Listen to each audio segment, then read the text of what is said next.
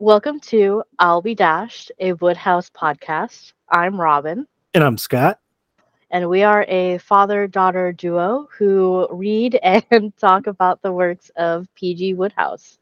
And today I'm going to get very, very angry. You know, when we are talking about Psmith in the CIty today, Which is why I'm going to get very, very angry. When I read this last year, it wasn't one of my favorite Woodhouse books, but it wasn't one that I particularly disliked. I do think that reading it for the podcast and like really looking into it has colored my perception a little bit. So I don't think I disliked it as much as you did. Okay. But yes, I definitely do not like it as much as I did when I first read it. I'm sorry. He's so pretentious. Like, I had so many issues with this book. It is my lowest rated Woodhouse. Yes, it is not my lowest rated. It's not even my lowest rated Woodhouse novel. That would be The Pot Hunters. Yeah, because you had asked me, I actually did rate The Pot Hunters above this. I believe I gave this a 2.5 is what I said. That's what you said, yes. Yeah, and The Pot Hunters had a 3. Yeah, this one I gave a 3. Yeah. And I gave The Pot Hunters a 2. And I will say the only reason, honestly, it got a 2.5 was because of my cinnamon roll Mike. Like, if Mike hadn't been in it, I don't know what. We're definitely gonna. Well, we're not necessarily going to test it with the next Psmith book, and I will talk at the end of this about a little bit change to our schedule, prompted by the reading of this book. Dad read it, and then he texted me. He's like, "I think we're gonna not make you read another Psmith for a bit." Yeah, we are going to read Leave It to Psmith, which is the Psmith book and also a Blandings Castle book. I believe in December is when we're doing it. Because you wanted to be able to it's record the podcast in person. Yeah, it's 3 books from now. Yeah. So, but Smith Journalist that we were going to read 2 books from now, I have moved to, I believe, like March or April of next year. That is going to be your real test, I think, because Smith Journalist doesn't have the Blandings Castle crew, and it just has the barest amount of Mike in it. So that's going to be interesting. And it's set in America too. Oh, I don't think I've read any books set in America yet. Well, the one of the Jeeves books was in New York. Yeah, what? Yeah. You're right. Yeah, we will encounter a few books set in America, but all right. Well, Psmith in the CIty was published in 1910, just 1 year after the publication of the Mike novel, and it is set after Mike and Psmith have left school. Basically right before they're supposed to be going to college. So that's where we're at right now. Chapter 1. Mr. John Bickersdyke walks behind the bowler's arm when Mike Jackson has scored 98. So right away we hit Robyn with cricket when I told her there wasn't a lot of cricket in here. And there isn't. But like you had said that like essentially only chapter 27 had a lot of cricket. Yeah, I've forgotten about that. Yeah, and I got to page 3. I'm like, oh no. So Bickersdyke walks behind the bowler's arm, causing Mike to be clean bowl by a long hop. Okay. I have no idea what that means. It's cricket, so I'm guessing that means the ball hit the wicket, making him out. Okay. A bunch of cricket talk follows, but luckily we're not going to have to pay as much attention to cricket as we did in the last novel. Yeah, it's not as important. Yeah, fair enough to say that these cricket matches have allowed Mike to meet the Psmith family. Cricket is Smith's father's current hobby. Smith had picked up Mike and they talked about where they were going to school, unless Smith's father makes him a gentleman farmer, which I kind of wish he had done because that would have been interesting. Smith pointed out to his father his lack of training for farming, so he might have to go into commerce. So, of course, Smith already knows where he's headed and is kind of directing, manipulating his father that way. Mm-hmm. Bickersdyke, the aforementioned walker in front of the bowler's arm and who was at school with Smith's father, a fact that doesn't really play a big part in here. It doesn't. It kept being brought up that Bickersdyke like knew / was friendly with Smith's dad, but like I didn't even notice the part where it's mentioned that they went to school together. The whole time I'm like, how do they know each other? Yeah, it doesn't really, that relationship plays no part in the book. So yeah, not really. But he is a captain of industry and might get Smith into banking, much to Bickersdyke's dismay. We shall see. And regret. Yes. Over the week, Mike gets on well with Mr. Smith. At the match, Bickersdyke walks across the field, causes him to lose the match. Mike tells Mr. Smith what happened, and Mr. Smith varies between playing the host and wanting to berate Bickersdyke.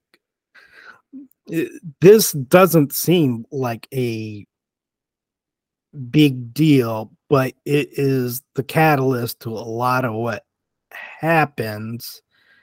And although not actually the catalyst.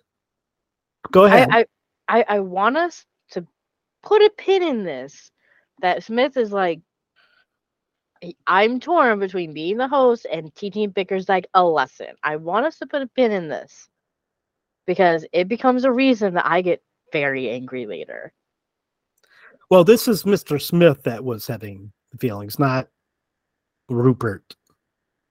We don't really get Rupert's feelings about the situation until later, and it has less to do with the cricket, but with his discussions with Bickersdyke like throughout the week.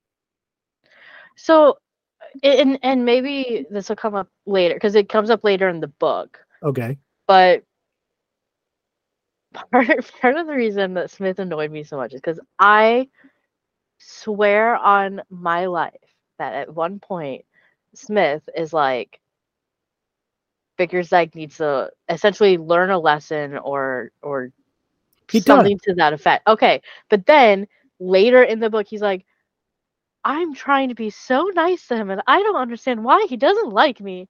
Like he has said both those things. Yeah, I know, but I'm just like, but it was the latter that really made me angry. I'm like, you intentionally put yourself in a position to annoy the fuck out of him.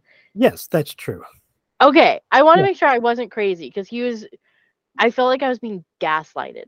No, see, the thing is that this situation that happened with Bickersdyke forcing Mike's team to lose the match, that would make sense for Mike to possibly decide to do something to Bickersdyke.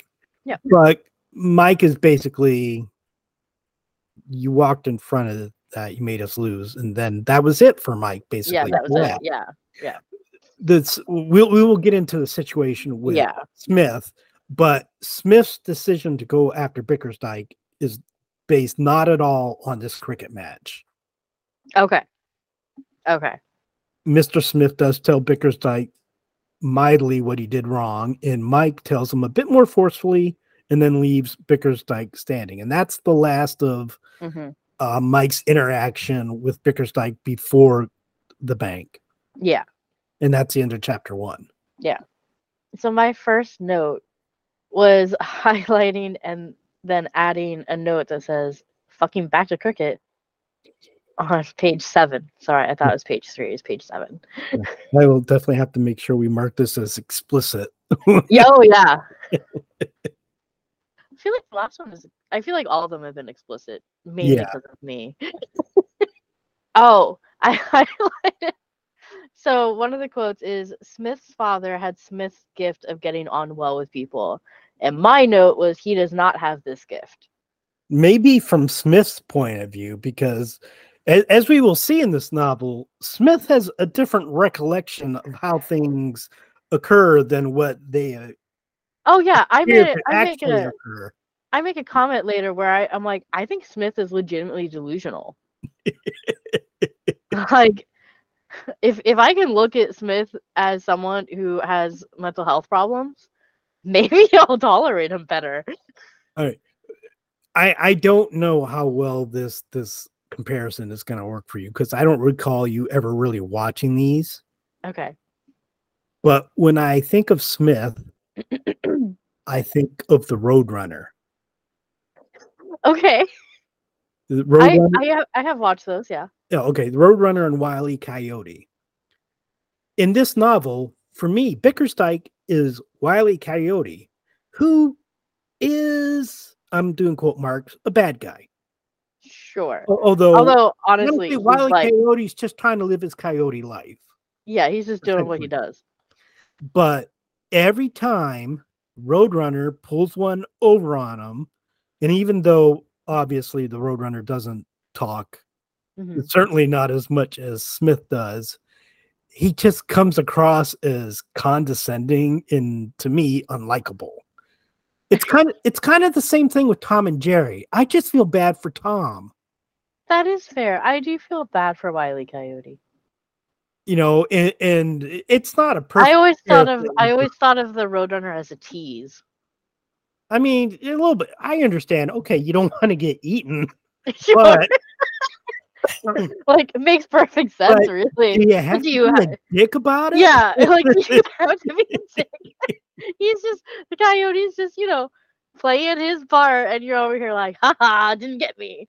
And like in Tom and Jerry, Tom's just, he doesn't want to get his ass beat by the lady of the house. And Jerry's just making his life miserable. Yeah. And that, who Smith reminds me of, is Jerry and the Roadrunner.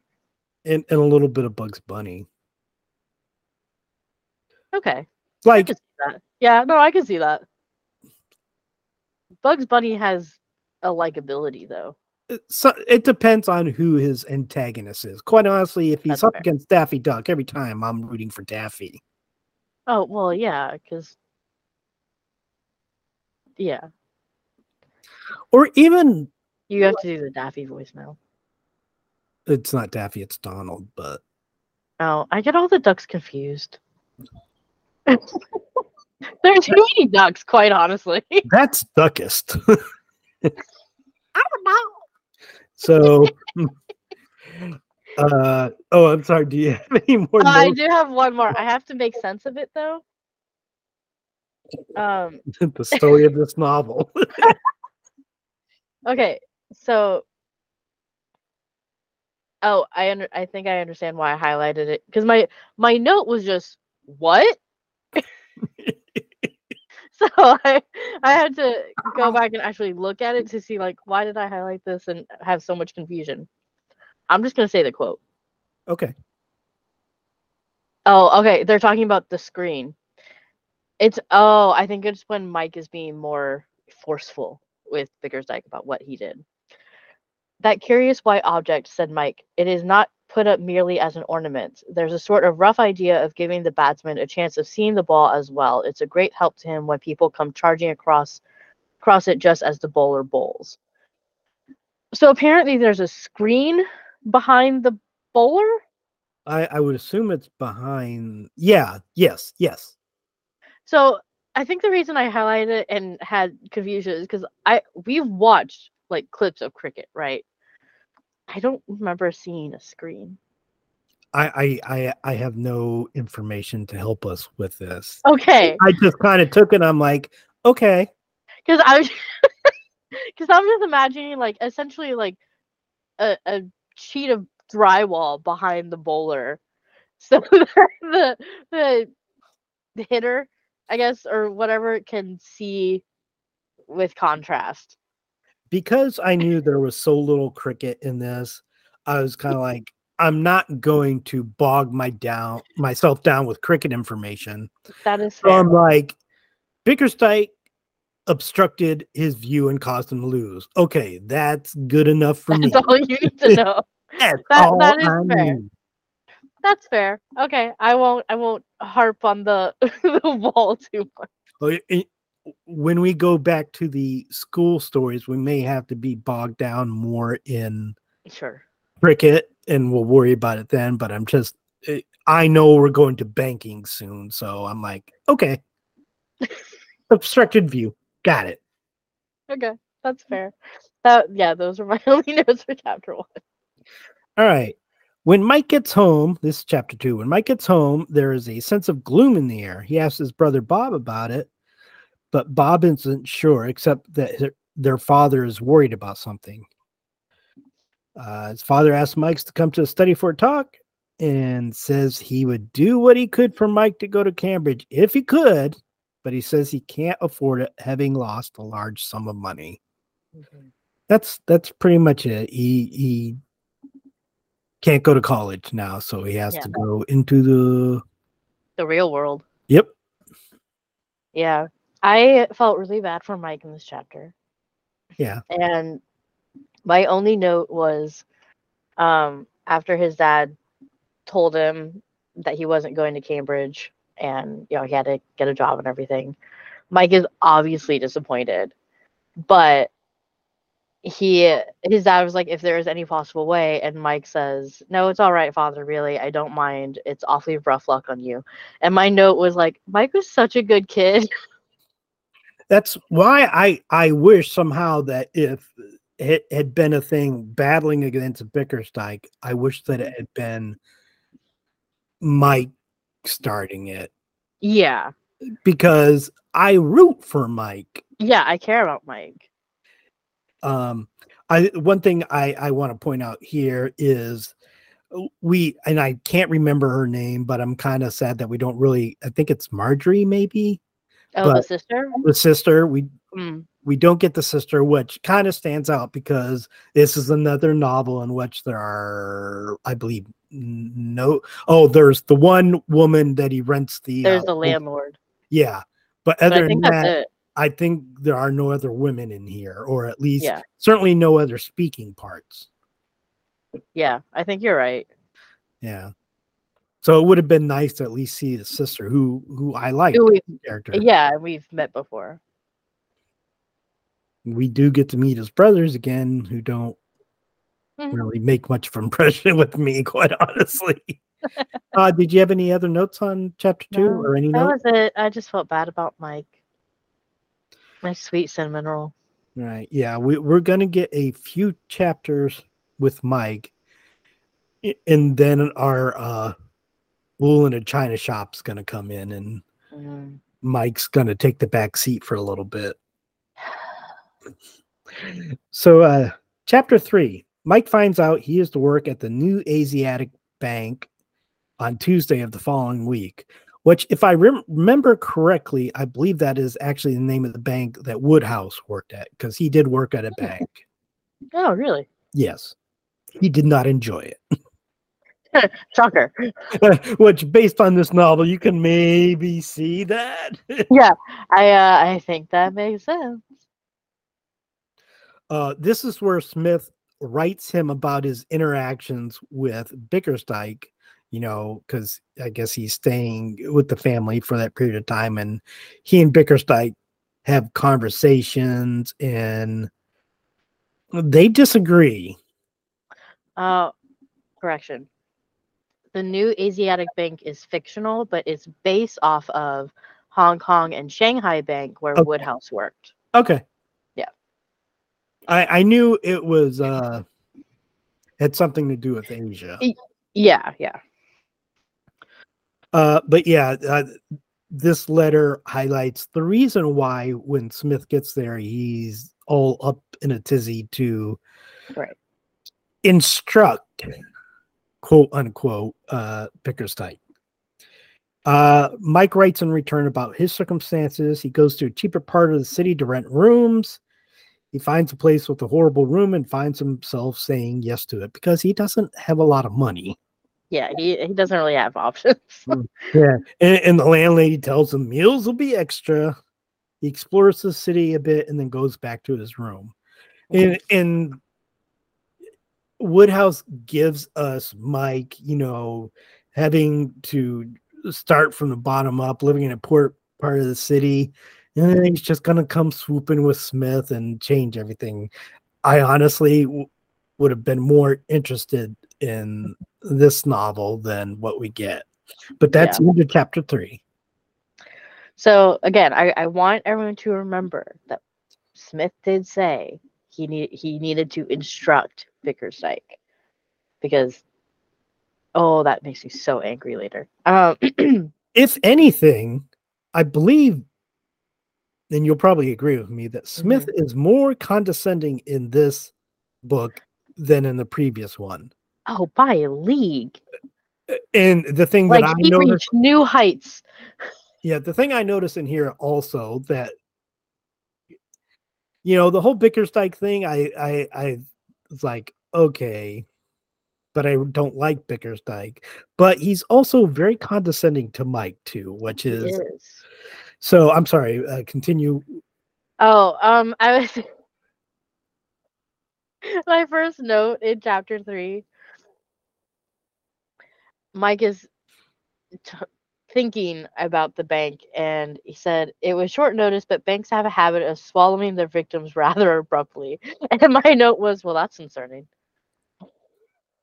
because I'm like, I don't want Mike to be swallowed. I mean, in a metaphorical kind of sense, he kind of. Yeah. My only other note was, I think Mike is thinking about Smith, and he notes that Smith had a way of treating unpleasant situations as if he were merely playing at them for his own amusement. And my note, because that's 100% correct. That's very perceptive. Yes, I'm glad Mike picked up on that. But my note was, I get that can be comforting sometimes, but it's not always appropriate, especially for how Smith does it. Yeah.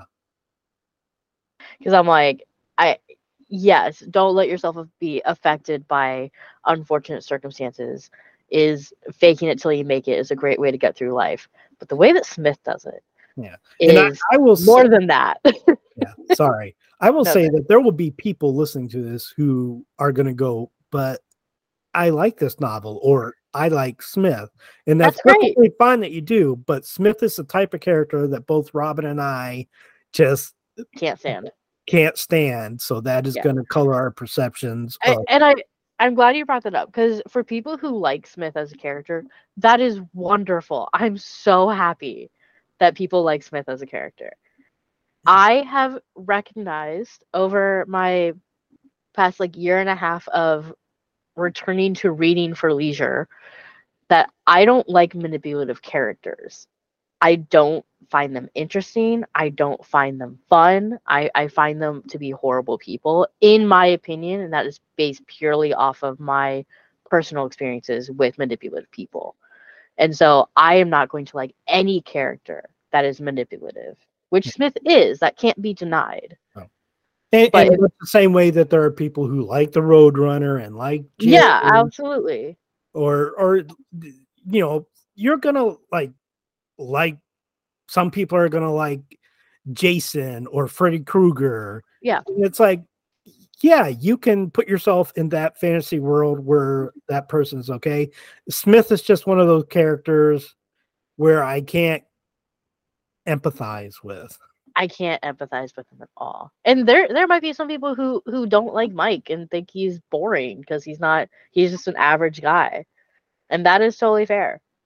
But and that's what makes me love Mike so much, because he's totally average in contrast to Smith. Well, he's one of Robyn's lovable idiots. That he is. And some people don't like lovable idiots, and that is totally valid. All right. Did you have any other notes on that one? No. All right. We're on to chapter 4.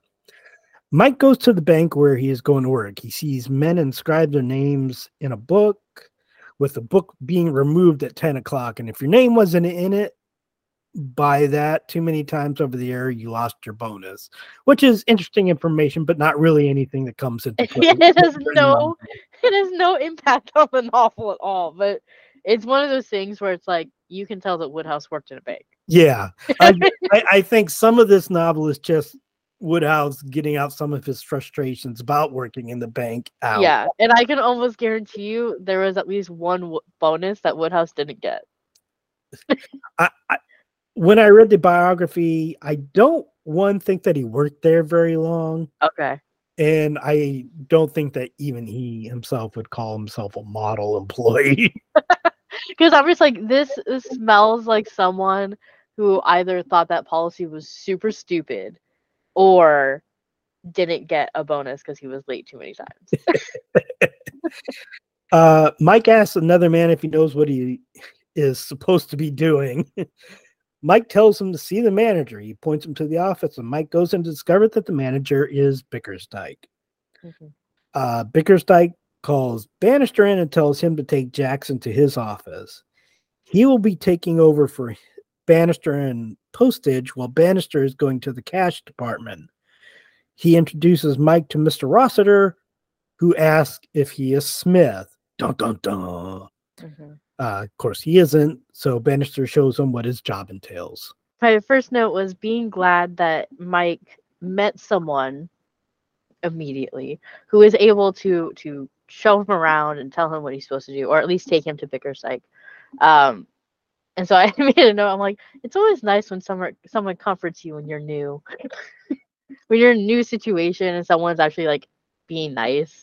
Yeah. I will also point out, it comes up later in the novel, but I don't think I really touch upon it in my notes. This bank is somewhat of a feeder system for banks in Asia. Yeah. So they had people coming in and out quite a bit. So I don't think the new employees are really cared about it all. So they don't make the effort to go, okay, hey, you need to go to this department or that department. They just like, show up the bank. Okay. So I just wanted to point that out. My other note. So the app that I used to read this, I read it through Libby, and for whatever reason it didn't do the whole like Kindle thing, so it was in Libby. But apparently you can't use emojis. So I'm just guessing at what emoji I used for this note. But when Mike goes and meets Mr. Bickersdyke, the quote is, "These reunions are very awkward. Mike was frankly unequal to the situation." And we discover more later about how Mike is just very awkward in some social situations. Oh, and yeah. yeah. And I just put the crying laughing emoji because I'm like, yeah, that would be an awkward meeting. And then later on I'm like, oh, Mike. Talking about the social situations, if we're talking about the one I think you're talking about, that's where I really started to dislike Smith. I know you disliked Smith beforehand, but that was really like that wasn't the one I was thinking of, but yes, that is a good example. We'll get into that later, but that yeah. I was more thinking about the one where someone is actively like upset and Mike is just like, I don't know what to do. Yeah, no, I was thinking of the dinner. Yeah. No, that is also a good example. My only other note is, I believe when he goes and meets Rossiter. Rossiter says like, "Oh, you've joined the staff," and this sends Mike down a little fantasy, because he's like, "Oh, I like the way you put that. I joined the staff," which means that the bank's chairman would be reassured by my presence, and he goes into this whole thing in his mind where he's like, "I'm happy to say, gentlemen, that our profits for the past year are 3 some big number pounds, and impressively, that we have finally succeeded in inducing Mr. Mike Jackson to, in fact, join the staff. And people are cheering and everything in this like fantasy. And my comment was like, "Oh, Mike, honey." But see, this is like, oh, I can relate to Mike because Oh yeah, no, I can I had 100% relate. my mind would sometimes go some places like that, and then when Smith is around, it's like, oh, I can't relate to this guy at all.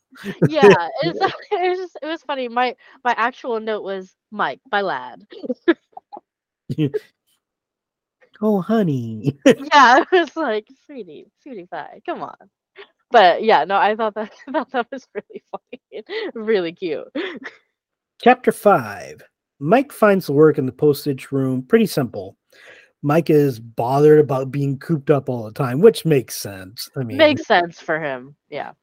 yeah. Mr. Waller from the cash department invites Mike to lunch, offering some assistance in finding his way around the city. They talk about Bickerstyke, who Mike calls a blighter.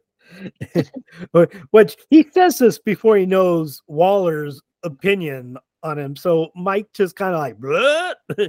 Yeah. Probably shouldn't have said that, Mike, but at least this time it turns out okay because Waller doesn't get along with Bickerstyke either. Mhm. They actually, I believe, started at the bank together many years ago, but of course Bickerstyke went a different path. Yeah. At the office, Mike looks up to see Smith, who claims that Commerce has claimed him as her own. What? How does this guy not get punched more? He really should get punched more. Rossiter comes and asks Smith what he's doing there. Smith points out he is now hired. Smith talks and talks, not allowing Rossiter to interrupt. He talks a lot. Some would say too much. Way too much. I only have one note for this chapter. It's at the very beginning because Miss Presence just shut me down. Oh no. I just couldn't anymore. My only comment was that Mike's job sounds boring as hell. Yeah. I mean, yeah. That was my only comment. I mean, it's something that's pretty much automated now, so. Yeah. Chapter 6. After completing some tasks, Mike and Smith go on a stroll. Smith goes off and away about leaving his hats and gloves to signal that he is not kidnapped in such a way that I'm sure Robyn finds quite annoying. Oh, just you wait. Okay. Smith mentions downing from Mike and Smith. Mm-hmm. That was one of the masters who fancied himself Sherlock Holmes. Yes, and also chased Mike across the school grounds. Yes, and had the dog, I believe is. Yes, he had the dog. Yes. Okay. Smith says he will never have time to tell the story of how he ended there on a stroll, so he suggests going to a tea shop. Mark you, this is on his first day at work. Bickerstyke offered Smith's father to make some room for Smith at the bank. He and Smith, according to the latter, having had some disagreements, which had made the elder long to have the younger under his control. Mike deems between that and the whole being annoyed at Bickerstyke for walking past the bowler that Bickerstyke might have it out for them. Smith warrants so believes they must make life difficult for Bickerstyke. Mike doesn't understand how this might be so since they won't work in the same area as Bickerstyke, but Smith doesn't. I have a cat on my paper right now. Smith doesn't propose to do so during work. He plans to go to the same club as Bickerstyke because his father gave him an allowance, and so as we shall see, he has a pretty nice pad. He is able to be in clubs. He's not having the same experience as Mike. He's a privileged little Ponce. That is another way of saying that same thing. Smith says that he shall be Bickerstyke constant companion. Oh boy. Again, I want this to be remembered. The two of them head back to the bank, having spent approximately 25 minutes at the tea shop. Which honestly is not that long for tea. It's not, but again, it's too long for working your first day. So my first note was on the first page of the chapter. He says in his many, many, many speeches, says in this one, the job of work which Comrade Rossiter indicated for me has been completed with masterly skill. The period of anxiety is over. The bank ceases to trotter. And my comment was, you just started, you asshole. Like, I understand the job is not difficult, but he keeps painting himself as this, like, savior of commerce. And I mean, every time he does, I want to smash his face into the wall. He also paints himself as a socialist, while living this very privileged life. That's a good point. My other note, with the whole, like, hat and gloves thing, I highlighted that whole paragraph, but particularly, Smith will return. When the fields are white with daisies, he'll return. And I wrote, God, you suck so hard. For whatever reason, Woodhouse seems to like this type of character. I don't know why. There's another character, Oakridge, who kind of is the same, except he's not privileged. His schemes often fall flat, although more to the detriment of his friends than necessarily to him. But Is his friend Birdie? Huh? Is his friend Birdie? No. Oh. that seems like a Birdie and Wooster situation. I don't believe him and Birdie ever meet. Okay. But, he's more tolerable because, he's not privileged. Yeah, bad stuff does happen to him. Sure. His schemes don't always succeed. Yeah. So he's automatically more, you're able to empathize with him more. Yeah. Yeah. Not particularly much. I empathize more with his friends while also going like, why do you keep hanging around with this guy? Sure. But he's more likable than Smith, which I don't like Oakridge, so yeah. My final note for this chapter is Smith pointing out that he's gonna make a nuisance for Bickersdyke. And Mike says, you can't. What I mean to say is it isn't like a school. And my comment was, thank you, Mike, for maturing. Grow up, Smith, you wanker. I think you're just using this novel to use all your British insults. I guess that is true. I have used Ponce and wanker. Yes. I don't know if I use any more. Chapter 7. Rossiter, who had discovered the two of them gone about 5 minutes after they left, is hovering around their workspace and asks where they have been. Smith says they were posting letters. Rossiter points out Smith isn't needed for this, and Smith agrees. Smith completely throws Mike under the bus here, saying Mike's nerve had failed him and he was concerned about going to the post office alone. Rossiter wonders about the hat and gloves, but before Smith can explain, Bickersdyke shows up and says Smith doesn't look busy. Bickersdyke turns to Rossiter and says Smith will pick things up very soon. Bickersdyke starts to head out, but Smith stops him by telling him his father sends his regards. The rest of the day goes slowly, especially for Mike. The postage department is one of the last to leave. Smith waits with him and then asks about Mike's residence. He says Mike must come to live with him. Mike says he can't sponge off Smith, but Smith says he is to be his confidential secretary and advisor. Somehow turns the offering of a free place to stay into an condescension.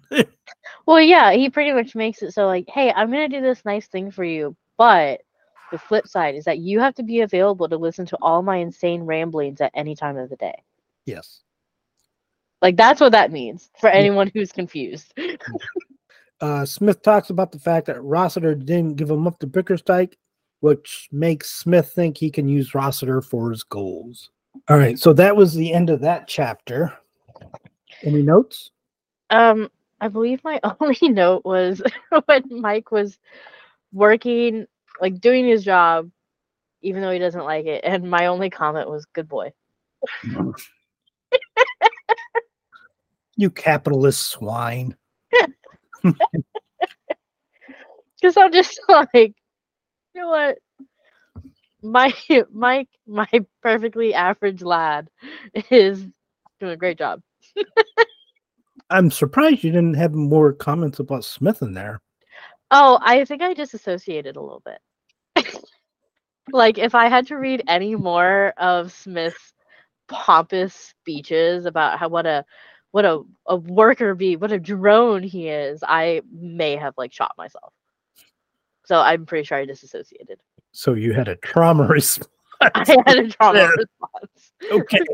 Because I'm like, God, I have what 25 more chapters of this bullshit. Chapter 8. Smith says in the war, what war? They need proper allies, such as The delusional war against Bickerstike. yeah, mentioning Jellicoe in their battle with Spiller, whose name I had forgotten. He was their third. What? They were a trio. He was the third. No, I remember Jellicoe. I didn't remember Spiller. Oh, you didn't remember Spiller. Oh, okay. I was like, he was a third. I'm like, huh? What? I thought you were talking about Jellicoe. Smith feels they must make an ally of Rossiter. They must find out what his hobby is. Okay. The next day, Smith brings up stamp collecting, but Rossiter shows no interest. Yeah, I also I want to point out that, because I didn't make a note of this, but Smith is like, we have to find out what his hobbies are so we can bond with him. And then he names 3 completely boring and or off the wall hobbies and just assumes. What shows you what he thinks of lesser humans. Yeah, so I'm just like, because I'm like, where did you get these? Anyway, continue. All right. Smith tries other tactics without success, which, I liked. It's not going to last long. Yeah. Bannister stops by to check on Mike, and Smith asks him what sort of things did Rossiter talk about. Bannister can't think of anything except perhaps football. Bannister believes Rossiter is a Manchester United man. Rossiter comes in and Smith says he and Bannister were debating about whether Newcastle United or Manchester United was a better team. Rossiter tells him to get to work, and then 5 minutes later says Bannister is a fool as Manchester United has no equal. Man, that 5 minutes of struggle was fun, though. It was. It actually was. I was like, there's a character that has very little actual dialogue or anything in here, but he's my favorite character in the novel because he frustrates Smith. Oh, is it Rossiter? No. Well, we'll get to him later. I'm surprised you can't think of him right away because I know. We'll get to him. He's in later chapters. Don't think about it too hard. We'll get to it. It's gonna bother me. So I typically really like the way Woodhouse writes, but there were 2 sentences in this chapter that, for whatever reason, really stuck in my teeth and bugged the hell out of me. Okay. What used you to talk to him about? What used I to talk to him about? I don't even like. Obviously I understand what it's saying, but So I'm just like, of course it's Smith dialogue that bothers you. oh yes, it's Smith, and then the response is from Mhm. Bannister just copying him. Yeah. And so my note was like, this feels so clunky. Normally I like the way Woodhouse writes, but these sentences are so awkward. Yeah, it sounds like he was trying to do the normal Smith kind of condescending talk and just Yeah. stepped over the line a little bit. Yeah, because I'm like, I definitely correct me if I'm wrong, because I don't pay attention to grammar. But like, I don't even think they're grammatically correct. I mean, I would say they are grammatically correct, but there's just not a sentence that you would say that way. Yeah. I Okay. mean, you could say, "Is there anything wrong with the sentence?" It's like, no, except You're just no like, human technically alive would no. say it. Yeah. Yeah, it's just like, technically no, but you should change it. And then my other one was again Smith, but actually it has nothing to do with Smith as a character. But he says, "My dear Holmes, how elementary, my dear fellow, quite elementary." And my comment was, "Is this going to make Dad go on a Holmes tangent again?" You know, I have tried to make sure that I don't go off, just willy-nilly about things. And then you bring up stuff which I didn't have in here. Well, that's why I take my own notes.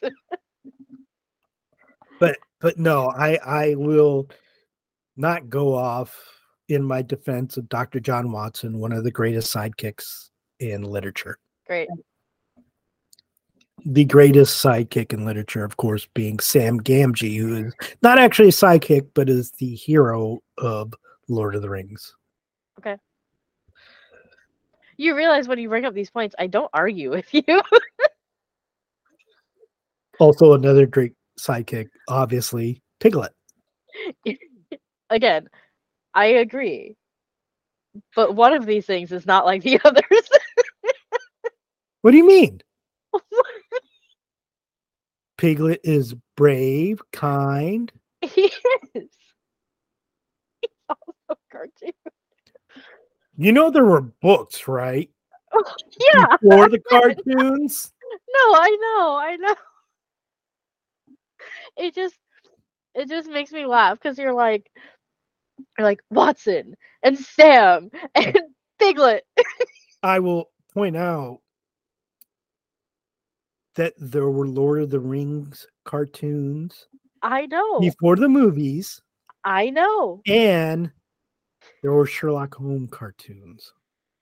Okay, I didn't know that one. Actually. So, and now I have to verify this, but I know I'm right. And see, somehow you got me going off on a Watson tangent. It just sounds funny. I'm in complete agreement. It just sounds funny. There is a Sherlock Holmes cartoon. So Great. Glad we know that.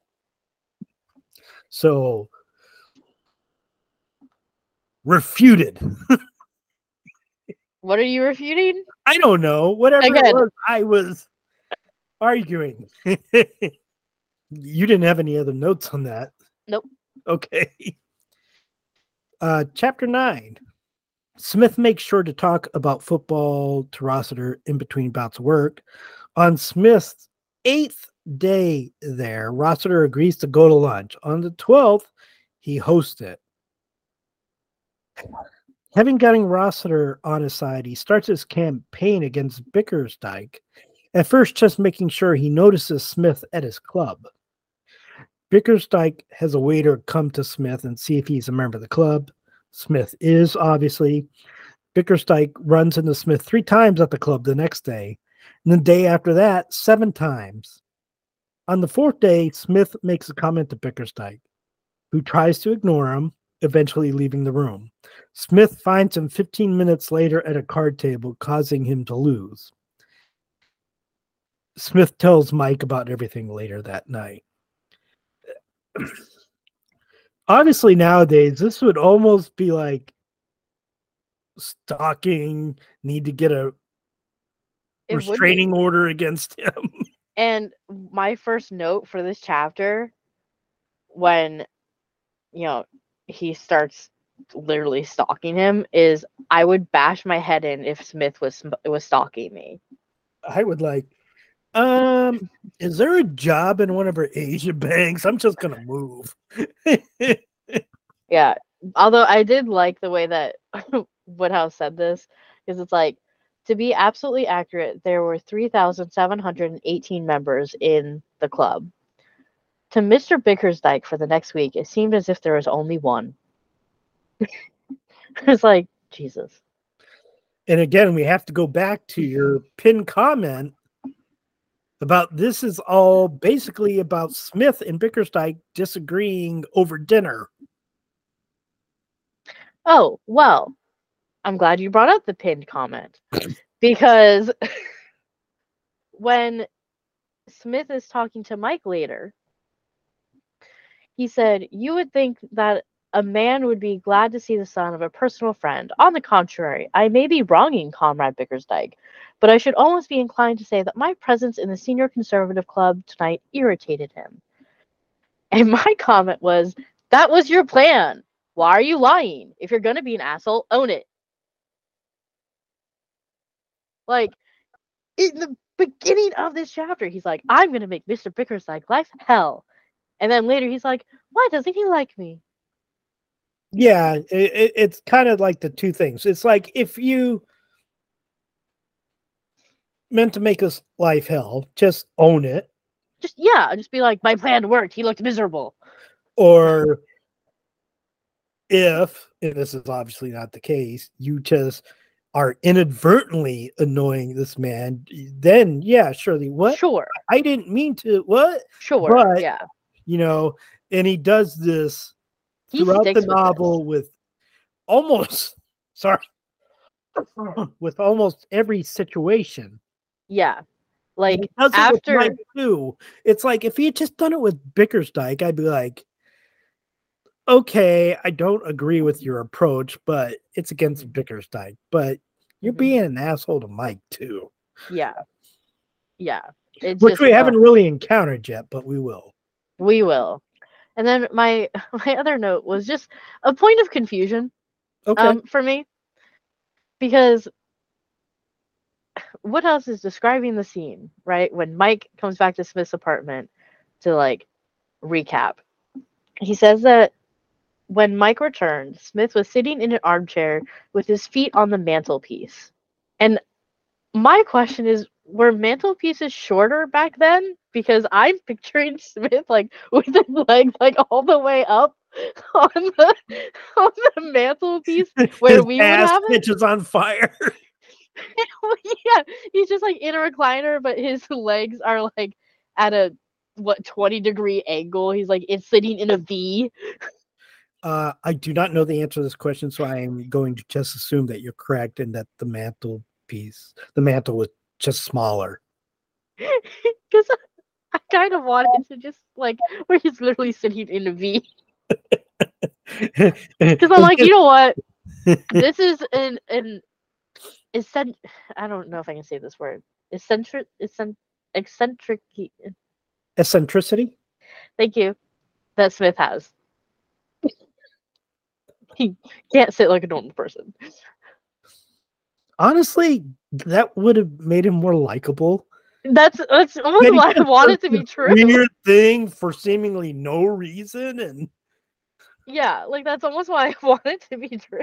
Then you can be like, oh, that dude's a goober. Yeah, like, what a weirdo. Kind of like him now. Yeah. Chapter 10.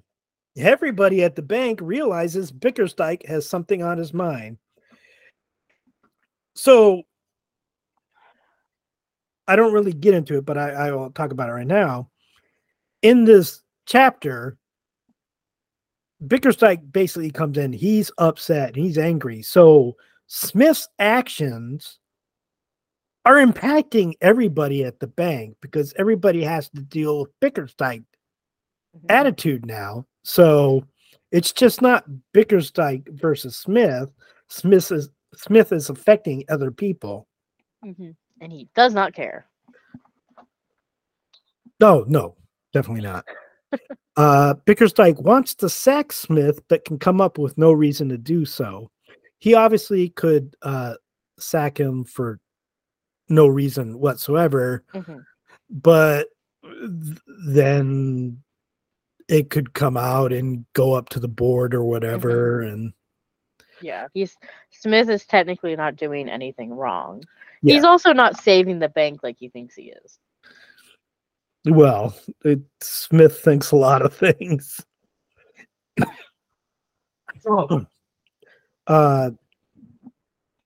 Bickersdyke sends for Rossiter, who says Smith is an excellent employee. The next night, Bickersdyke is to address a meeting at a town hall. He is looking to run for parliament as a unionist rather than as liberal as he had before.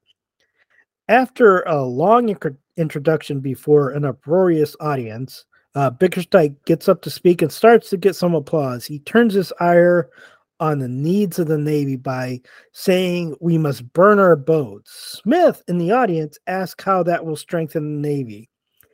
Bickersdyke is thrown off, misquoting a figure, and rather than moving forward, goes back to correct it. He starts to quote an anecdote, one very similar to one in a book called 3 Men in a Boat. The story goes over well, earning applause. Then Smith stands up. And that's the end of the chapter. My only note for this chapter, because I found it kind of boring, was there's a lot about, yeah, I was like, there's a lot about politics, which like not the way to get me to be engaged. Woohoo! Politics and cricket. God. And Smith, oh my. My only note was just sort of pointing out that like from what I know, which like remember I just said that I don't really pay attention to politics, is that it seems as though town hall meetings haven't changed in 100 years. Oh, well, there are less tomatoes thrown now. Unfortunately. That is an opinion. I personally, I would pay a lot more attention to politics if we could throw tomatoes. Well, now we know how to get Robyn's vote. That's my platform. I'm going to run for some sort of office, and my first thing I'm going to change is bringing back rotten vegetables. Oh, so not only throwing tomatoes, they get to be rotten too. Well, if you throw like ripe vegetables, then like you could actually hurt someone. If you're throwing rotten tomatoes, then they like burst on impact and you just get messy. But most tomatoes would burst on impact too. I mean, I guess it depends how hard you're throwing them.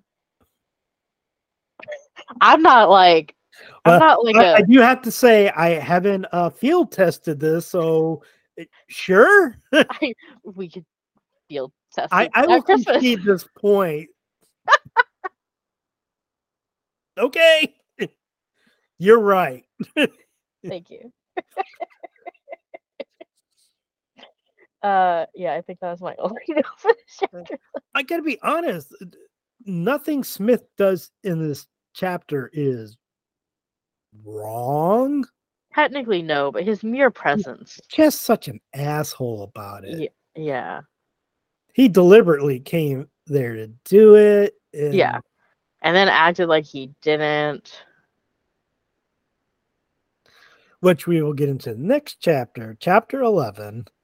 Mike, who wisely did not go with Smith, is at home and sees Smith come in with discoloration on his eye. Yes. With his collar hanging loose and no tie. Smith is silent and goes to his room for a looking glass to examine himself, then goes to the bathroom for 10 minutes before coming out in pajamas. Oh, no. Oh, no. Not just pajamas. Okay, go ahead. Sky blue pajamas, slippers, and an old Etonian blazer. This fucker is wearing a blazer from Eton. for his casual clothes. If that doesn't paint a picture of Smith and who he is in his all pretentious fuckery, oh no. Remember, we can't ever forget he went to Eton. Mike asked if there was a row. These people can just never say fight. There was a row. Smith explains that he is misunderstood. Ugh. As he was actually trying to help Bickersdyke. Why are you lying? He tells about the fishtail, which Mike had also heard before, which I'm also like, if Mike and Smith have heard this before, it would make sense that other people in the audience would have heard it before. Well, sure, but I don't know. I'm kind of operating under the assumption that even if it's a fairly popular story, people like it and don't mind hearing it again and know that it didn't actually happen to him. Like, I don't believe any stories I hear in politics, quite honestly. Yeah. Smith had gotten up and said that someone had taken Bickersdyke tale and published it in a book. In fact, published it in 1889, which we don't really get the year here, but I assume it's about the same time that it was published. So 1909, 1910. Yeah. Smith keeps pushing the point, and honestly, I'd like him more if he just said he caught Bickersdyke in a lie and was determined to make him suffer rather than this, I was only trying to help nonsense. Bickersdyke tries to get some audience members to go after Smith, and I'm like, yeah. Yeah. Yeah, no, I get it. Yeah, and then Mike and Smith talk about what might happen the next day at the bank. You can't see Robyn's expression, but I guess we'll let her words say. Oh, I don't think I even quite honestly comment on Smith right now. Oh, no, I did. Oh, okay. So I wondered if this was another chapter where I disassociated. It's not. I did make a comment about Smith. Because he says, you know that all my efforts are directed towards making a decent man of him, that in short, I am his truest friend. And my comment was, oh, get off it. There's another Britishism for you. It's got to be so hard to just continue to act like this all the time. To Mike, who he told his original plan to. So that's the part where I'm just like, is he delusional? Where, like, even in semi-privacy, he still maintains this belief that he's Bickersdyke's truest friend. Like, I'm like, is he unwell? All right, chapter 12. The next day, everyone is wary of Bickersdyke's bad mood. Only one man seems happy. Can you guess who it is? It's Smith, who seems to have no concern about the havoc he has caused. Bickersdyke calls for him. The manager says the bank has no place for humor. Smith agrees, saying that he is never humorous at the bank. Bickersdyke proceeds to try to sack Smith regardless, but Smith points out that Bickersdyke had said if he had Smith working under him at the bank, he would set him straight. If he fired Smith, he would be admitting he bit off more than he chewed. Smith then goes on about pterodactyls and so forth, and I'm sort of rooting for Bickersdyke to just pop him in the nose at this point. I'm like, I don't know what the hell you're talking about, dude. Yeah. He basically blathers until Bickersdyke stops trying to talk and Smith goes back to work. If I was Bickersdyke, I would have just sacked him anyways. He's like, yeah, you're right. I couldn't do it. Bye. Yeah, just like, sorry. Speaking of pterodactyls, has no place in a bank. You're done. I didn't even bother to try to figure out what the hell Smith was saying. I apparently didn't either, because I only have one note on this chapter and it has nothing to do with Smith. I'm like, sure, he's talking about pterodactyls. Okay. Sure. As one does. Sure, yeah. Great. Okay, so your one note? Yeah, my one note. So I want you to express pride in me. I'm so For proud not- of you. Thank you. For not making anything queerly subtextual. Well, I may have to take my pride back because I assume you're about to. I only have the one. I'm fairly I like certain. how you want me to be proud of you for something that you're about to completely just.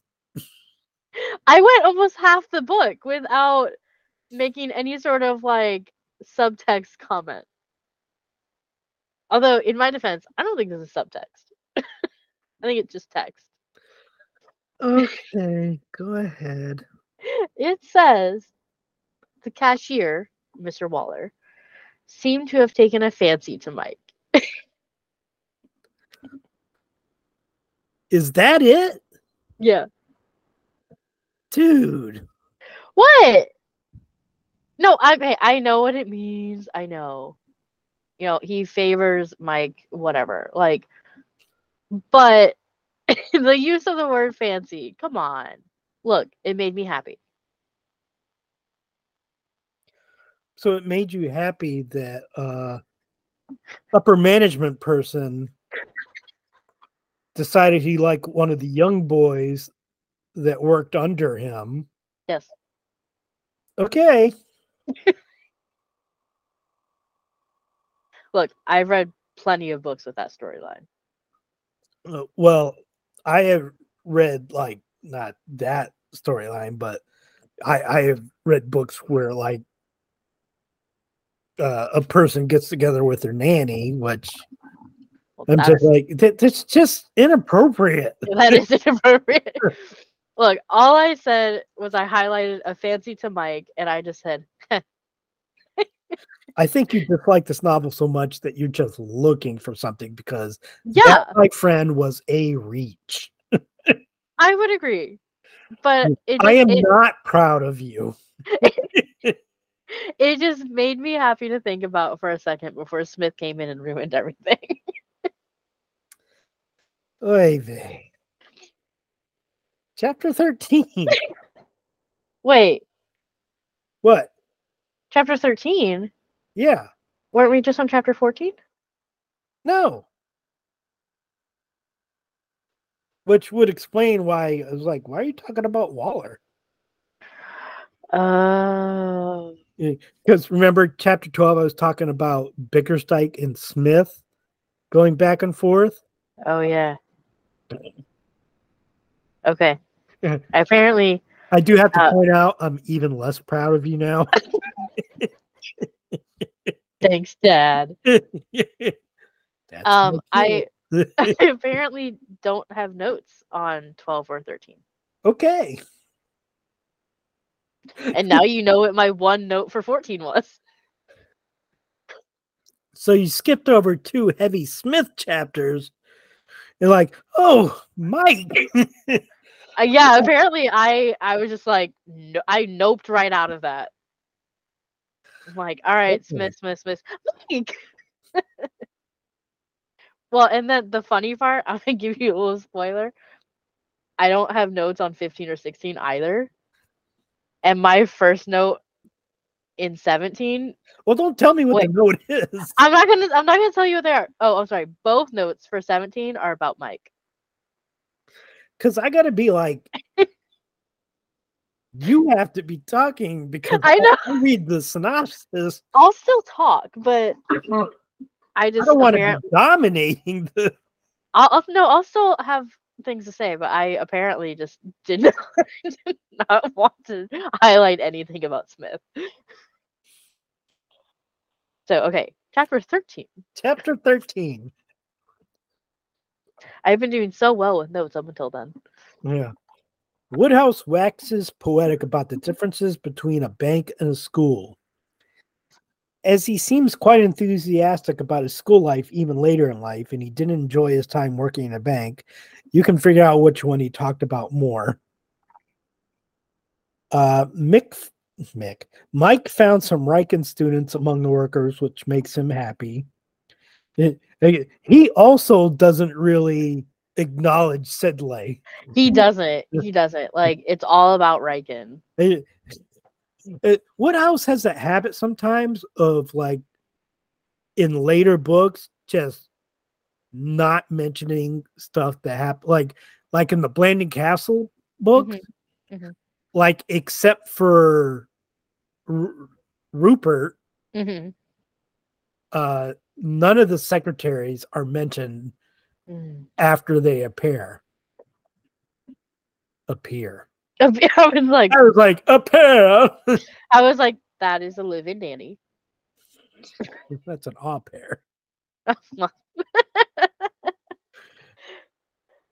Mike found some Riken students among the workers, which makes him happy. They know about his cricket career and spread the word, which doesn't really come into play yet. Doesn't really come into play later, but cricket does come into play later.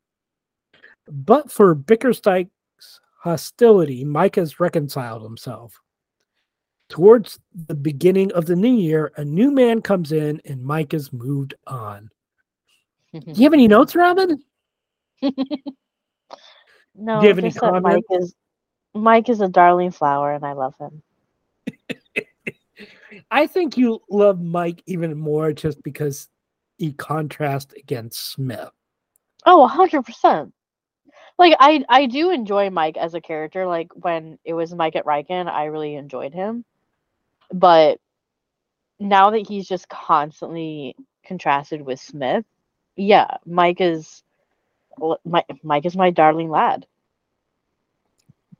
He just wants to exist, man.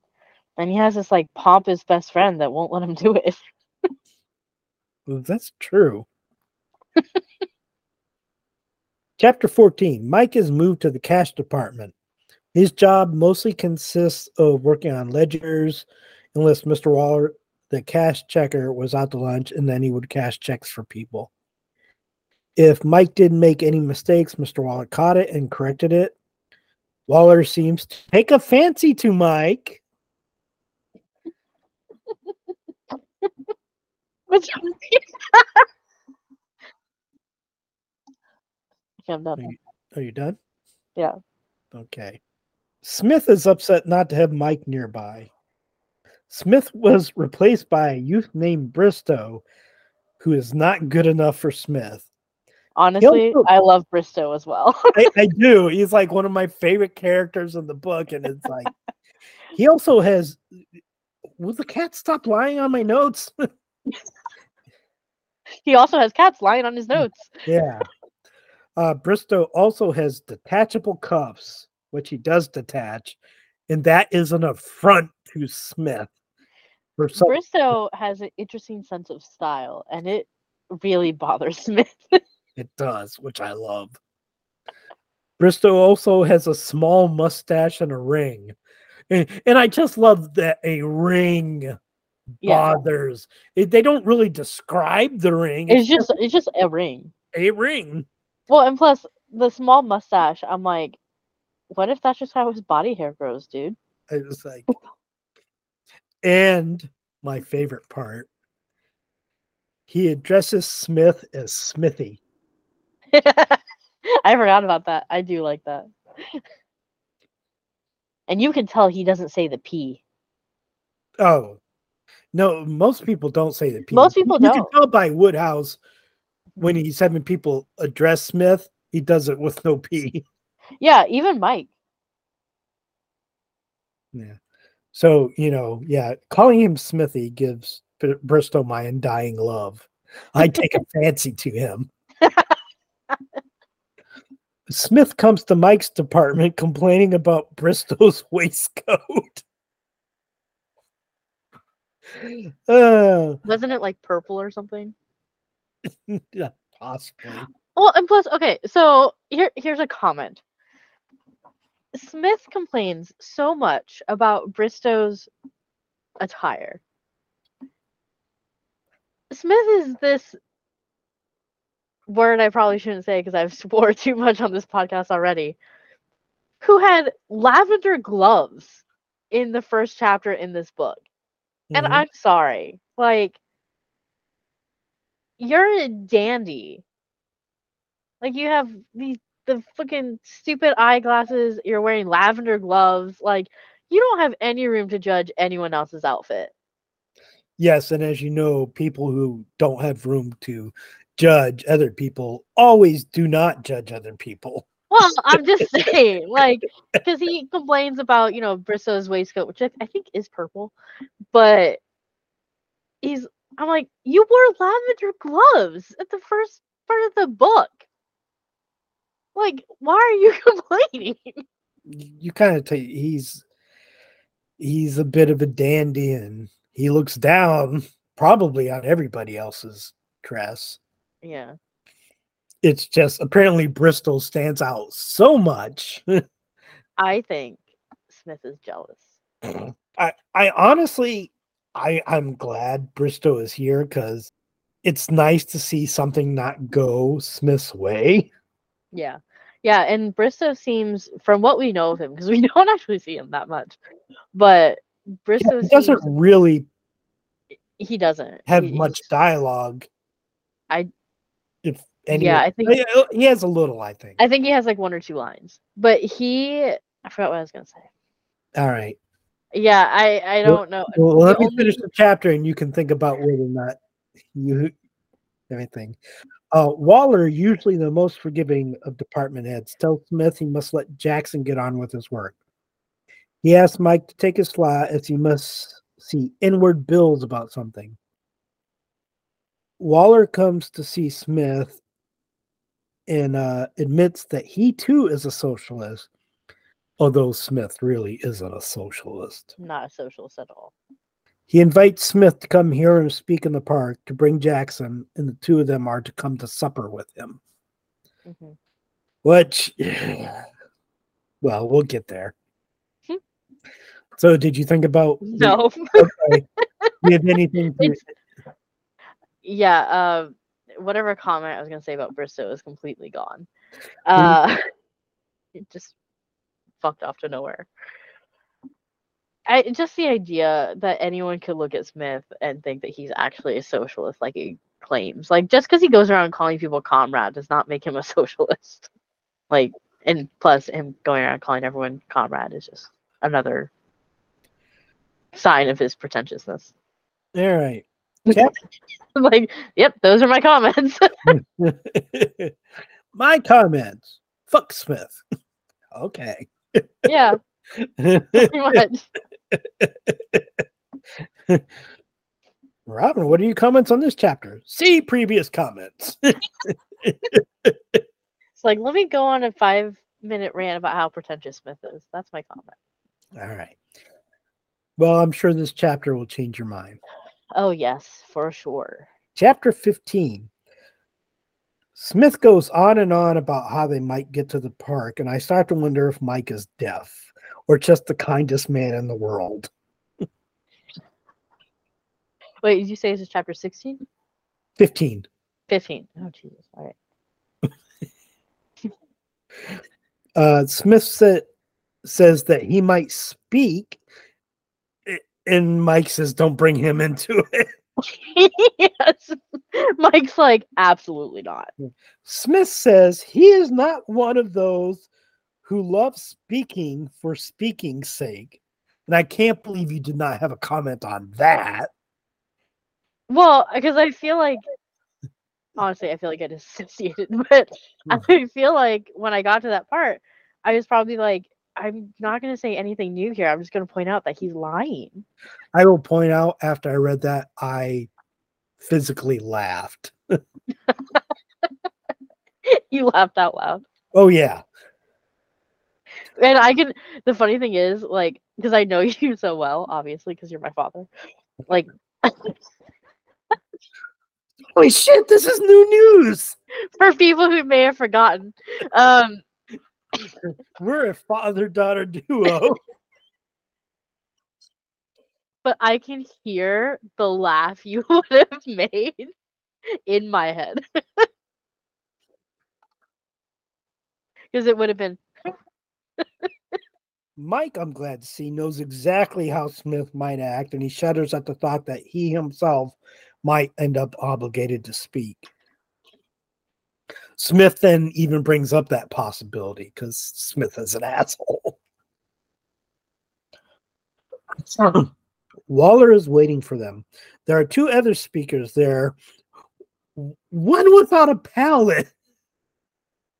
Which greatly impacts his ability to be understood. Yeah. It's like, what the hell is he saying and why are people listening to it? I'm not going to imitate it because that would be rude. That would be rude. But I'm just imagining what it sounds like, and it's like, yeah, like if you were his friend, there wouldn't be any like enunciation. Speak. Yeah, like whatever you're gonna say, give it to me and let me say it, and I'll obviously point out that you wrote it. But there would be no like enunciation without a palate. Waller starts to speak and links the lethargy. He links the lethargy. Lethargy is a hard word of the masses to their fondness for alcohol, which for some reason the audience does not take well. Well, because they're all alcoholics. I think they may have already been a little bit drunk. Yeah. They're a very rowdy group in the park listening to socialists speak. Yeah, Mike watches the crowd and sees a youth pick up a stone, and Mike throws him to the ground and hits him in the eye. Smith is a bit apprehensive. The man, who his name is Bill, comes at Mike, and that's the end of that chapter.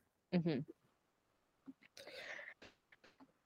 I like that Mike wanted to defend Mr. Waller. Well, I mean, Mike is more of a man of action than a man of words. Oh, yeah, absolutely. Like, without a doubt.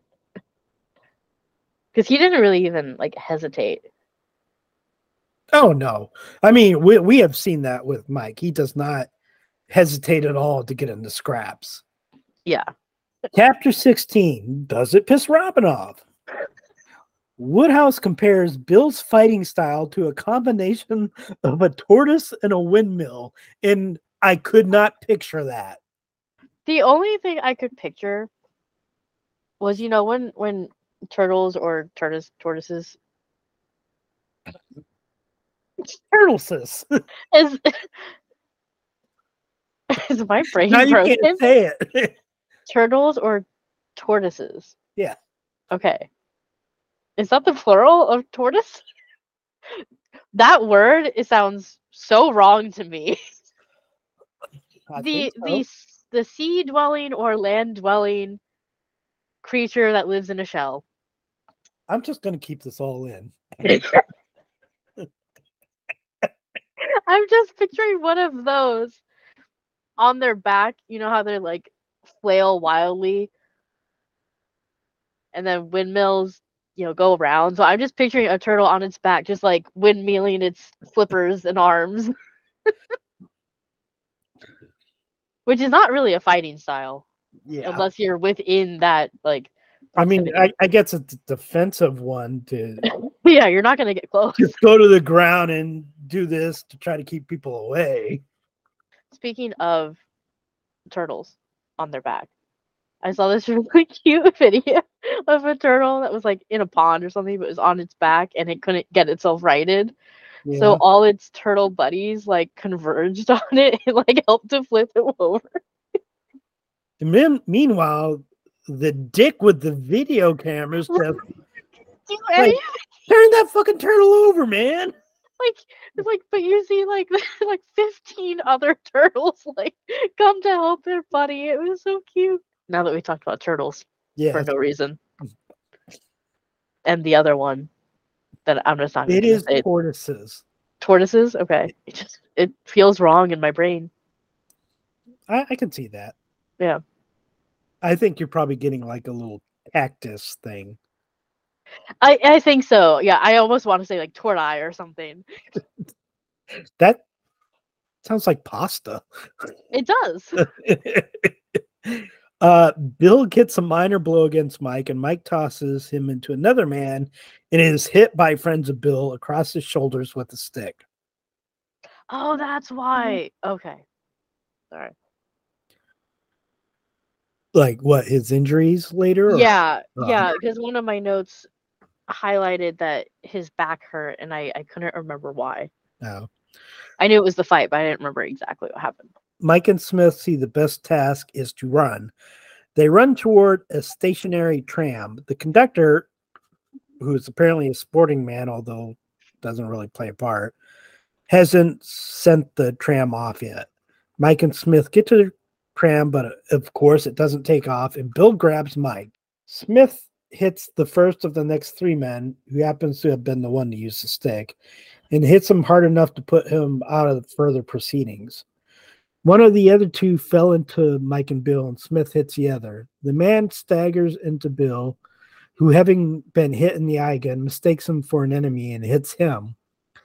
A constable asks what's going on. Smith tries to butter him up, but fails, and he calls the conductor as a witness. Smith pulls out a few coins, which is of more interest to the constable than any buttering up. The conductor tells the tale pretty much how it happened, and Smith passes the coins on. Okay, so it wasn't this chapter that pissed me off. I just thought it was stupid. I'm doing so well in my literature classes. I hope that's not how you're writing your essays. This was stupid. My weekly reflections were just like, yeah, this chapter was dumb. Honestly, the turtle piece is the most interesting thing. Okay. Robyn's not a fight fan. Got it. It's a stupid fist fight in a park over nothing. Like it I don't know. I don't know if this is like a man thing. It's a situation that didn't need to happen. Well, yeah, this entire book is a situation that didn't need to happen. I mean, fair, good point. If it's a book about things that need to happen, it'd be like 3 pages long. Wouldn't that be so much better? I like the Mike chapters. I like the Mike chapters, but I just mean, like this this chapter did nothing. Like the same things in like chapter 17 could have happened without the fight, because they still would have gone to dinner at Mr. Waller's, and everything after that still would have like the fight served no purpose. Not wrong. Yeah. So to me, it's just like it was a kind of pathetic fight that happened for no reason. I guess I was just a little bit more lenient since we had just gotten off the pot hunters. Sure. What had so many more things that were apparently happening for no reason whatsoever. Then I'm like, oh, sure, that's fine. I guess that's fair, but it's just the fact that it was a fight. It was, and Mike got hurt. Honestly, I think it's the fact that Mike got hurt for no reason, and Smith didn't. Mm-hmm. Smith, like if Smith had gotten hurt, that would be like great. Smith got hurt in the town hall thing, but of course we didn't get to see it. But it happened off page. Yeah. So yeah, it would have been enjoyable to at least one punch. Yeah, just see Smith get punched just once. We're normal people. Yeah, we want bodily harm to a fictional character. Chapter 17. Mike and Smith take a cab to their flat. Smith having balked at the thought of being on a tram. Okay. Smith requests Mike make tea. Which, I'm sorry. Go ahead. It's one of my notes. I'm like, you're going to make the person who got hit with a stick in his back make tea? You fucker? Like, My note was literally, oh sure, have the injured person make tea. Well, my parenthetical after this was Smith has opinions on tea making, but never actually does so himself. Also a fair point. Which, like, I don't know. I guess the opinions on tea making didn't bother me because I also have opinions on tea making. I don't drink tea. Yeah, and I do. So, but the fact that I'm like, Mike, this is the quote, Mike, his back throbbing dully from the blow he had received, and feeling more than a little sore all over, prepared tea. Yeah. I have, considering Mike has stolen pain from the blow he received. I'm just like, you are the worst friend. Which isn't surprising, but still upsetting. I wouldn't say the worst friend, but he's pretty bad. I mean, he did give Mike a place to stay. So he's not the worst. There are worse friends. But he sucks. But even that is manipulative. He only does that so he can have Mike close so that he can share all his insane ramblings with him. It does come with fine print addendums, yes. Yeah, it's everything is about how Mike can benefit Smith. Mm-hmm. All right, sorry, continue. No, and obviously feel free to interrupt at any time. Oh, I will. Okay. I'm scared. Smith. I like that I was just kind of with like, which? And you were like, oh. I was like, the floor is yours.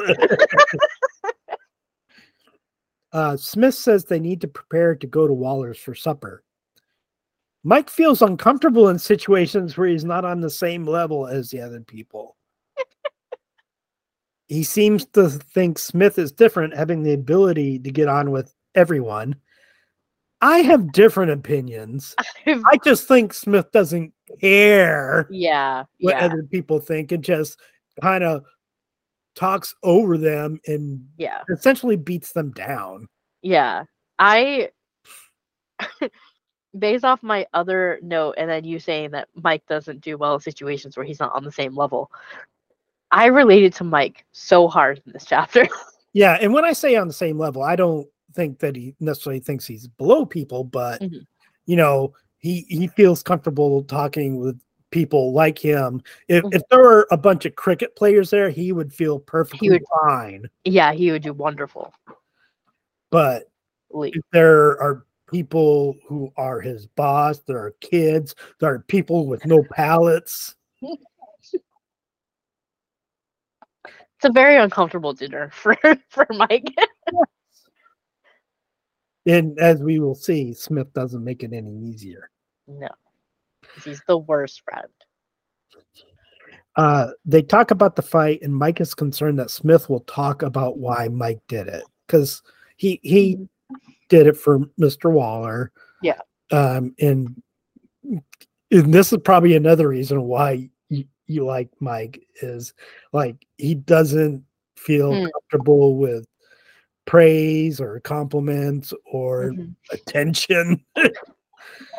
Mike is very much like, you know what? I'm just going to be here in the background and no one pay attention to me. Yeah. There are 4 other people at supper, including Waller's son, Edward. He is seated next to Mike, and Mike, like I, doesn't do well with young boys. So the quote is, the reason both Dad and I are like, oh, that's me, is because Mike got on with small girls reasonably well. He preferred them at a distance, but if cornered by them, could put up a fairly good show. Small boys, however, filled him with a sort of frozen horror. And my comment was, I have too much in common with Mike. Yeah. In this next line is where I think I completely turned on Smith. I still didn't dislike Smith as much as you did, but Waller tells Edward not to bother Mike, but Smith says Mike likes it. Which you can tell from the first, he does not like it, because Edward is someone that just apparently gives people pop quizzes. Yeah, Edward is not a bad kid. He's just annoying. He's just annoying as hell. But Edward, the first thing he says to Mike is, "Do you know the principal exports of Marseille?" He inquired. And Mike's response was, "What?" said Mike coldly. Like, Mike didn't even try. And Smith is like, "Oh, he likes it." I was like, there was no reason to do that, except that you're a dick. As you can see, as this whole time at Waller's house goes on, he deliberately being mean to Mike. Yeah. There's just no other way around it. He's intentionally being mean. And like, Mike isn't necessarily, I'm not going to say he's not trying, but I'm going to say he's not good at hiding how uncomfortable he is. Yeah. And so it's very obvious. And so the fact that Smith is like, "Oh, he likes it," or keep talking to him. Like, it's like, no, you can tell that your friend is uncomfortable. You're just being mean. Yeah. Because he's the worst friend.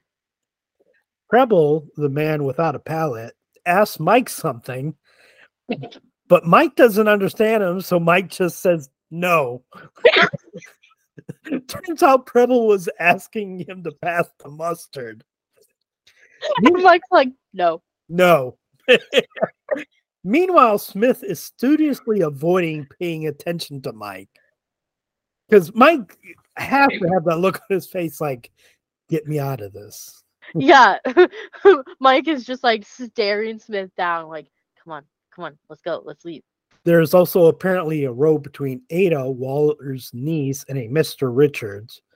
Ada leaves, and apparently the two of them had a discussion about the women's suffrage. So there is another woman in here. I forgotten about Ada, but also I don't know. This is another one. It's like, what did this have to do with anything? Nothing. Absolutely nothing. And it wasn't even one of the things. Oh, this is another thing to make Mike uncomfortable because Mike wasn't really involved in it. So yeah, Mike had no opinion on this. All right. Edward tries to push his knowledge. Preble speaks in his not understandable, and Mike hopes for sweet, sweet death. Pretty much, yeah. Yeah. That's the end of that chapter. I already talked about my notes for the chapter. Chapter 18. Smith prompts Preble to speak to Mike about rights of property. Again, Preble has no palate. And Mike is uncomfortable with it. Yeah. Edward is sent to bed, and Smith suggests having the boy over to the flat to chat with Mike. He himself will almost certainly not be there. He says this. I'm starting to wonder if Smith is a sociopath. I think that's a fair question, quite honestly. Finally, Smith says they are to leave and invites them, particularly Preble, to come see Mike. This is all deliberate. Yeah. It's all deliberate. Smith gets records of the meeting of the Tulse Hill Parliament from Waller. They find a record of Bickerstike being a part of it. Smith points out that if anyone were to publish the speeches by Bickerstike, his chances as a candidate are nil. That's the end of that chapter. So I think these last two chapters are where Smith went from annoying to essentially a James Bond villain. Yeah, I think that's fair. It's his villain origin story. Yeah, I mean, I gotta say, even for somebody who isn't particularly likable, it was a bit of a flip from everything before. It's just like he had been condescending to Mike before. Sure. But this was just mean. Yeah, it was like almost like openly antagonistic. Mm-hmm. Yeah. Which I don't understand why. Like Mike didn't do I was like, before chapter 17, did Smith get a girlfriend and Mike steal her from him or something? Yeah, I was like, did Smith see Mike like kick a dog or something? Like, what happened? Yeah, so I gotta imagine, because you were having troubles with Smith beforehand. Oh yeah. I wasn't liking Smith beforehand, but is like, okay, that's Smith.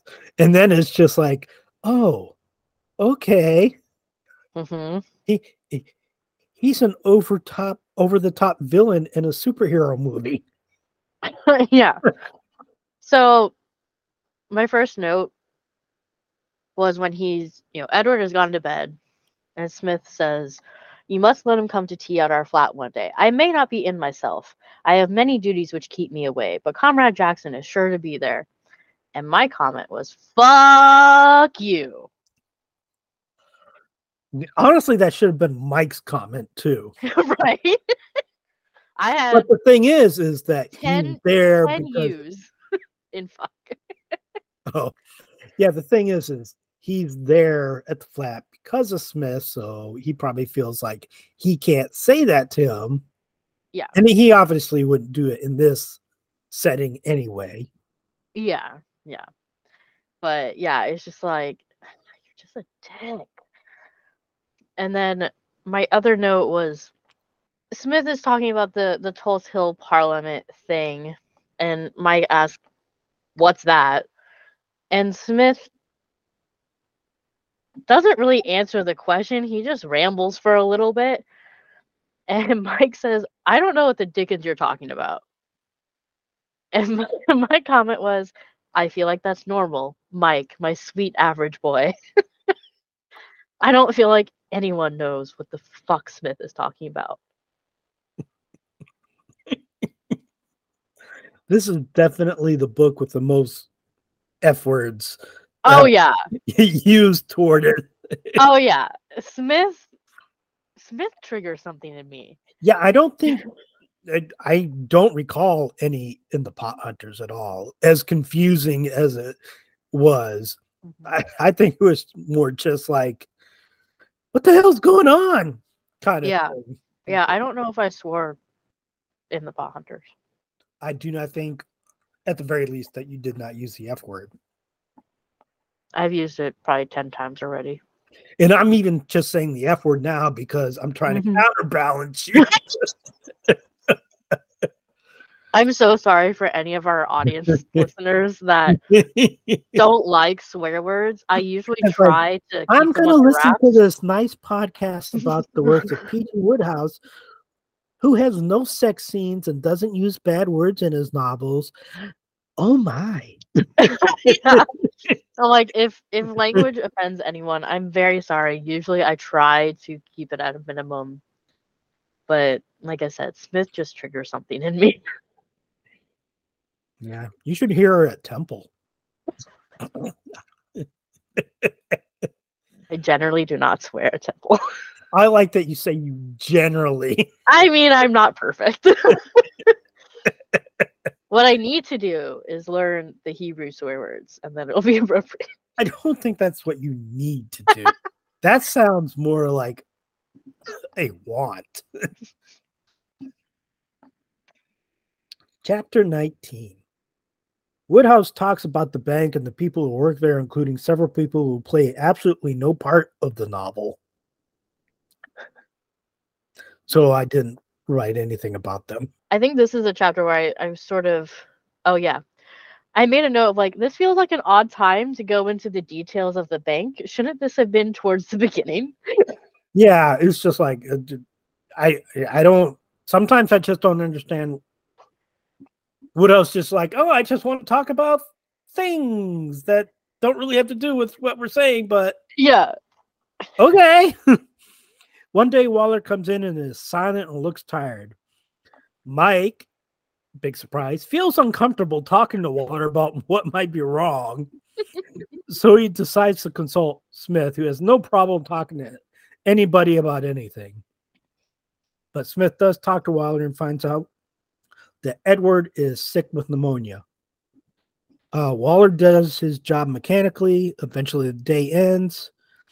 And this chapter is pretty much just a setup for the next one. Yeah.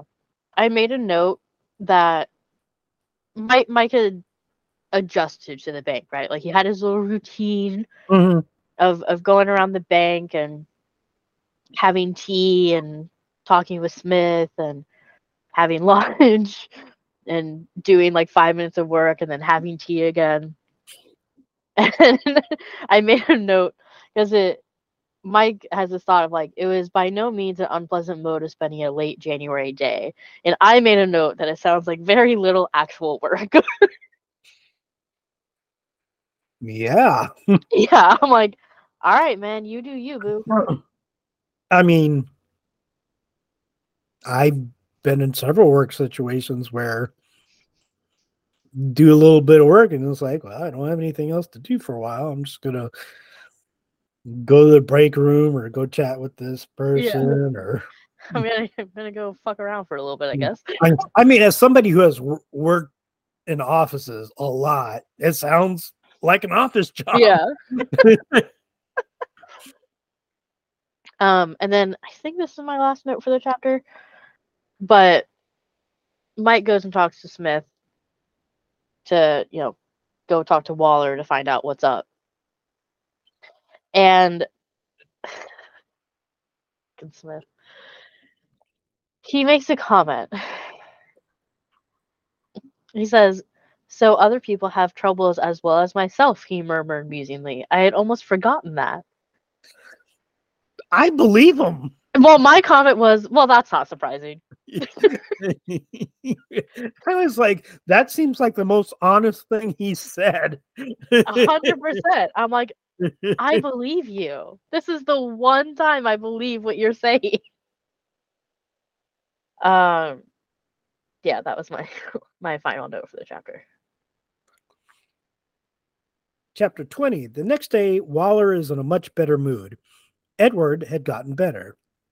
Smith feels he can now concentrate on his own woes, which include Bristow wearing patent leather boots with white kid gloves, as well as a satin tie, a waistcoat, and a ring. That ring. I will say it's a lot of textures, but I don't see anything wrong with it. I also wrote, Bristow is my favorite character. Yeah.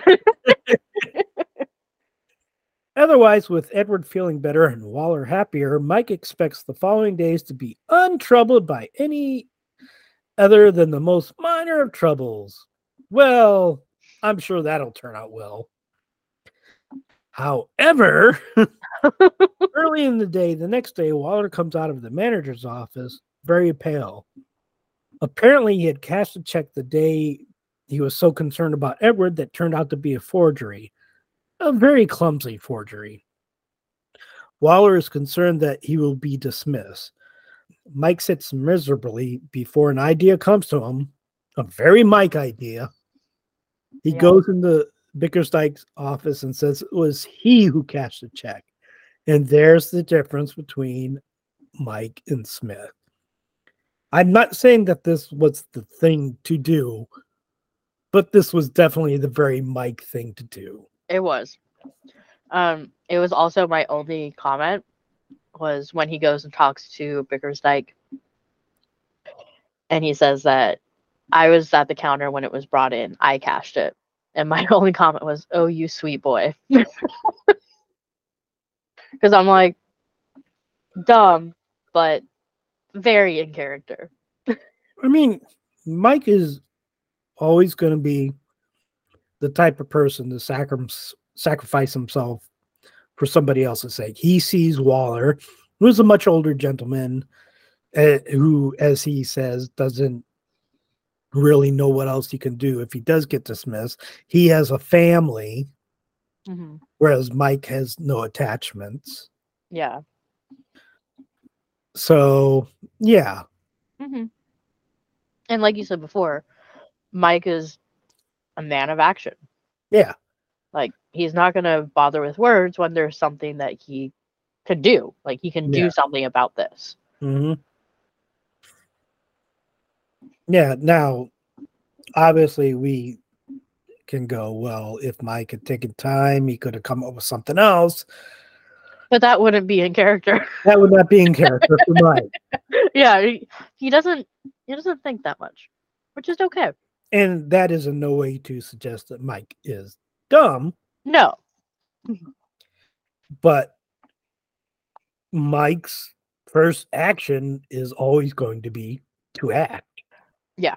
Before thinking. Yeah, he might think about it later.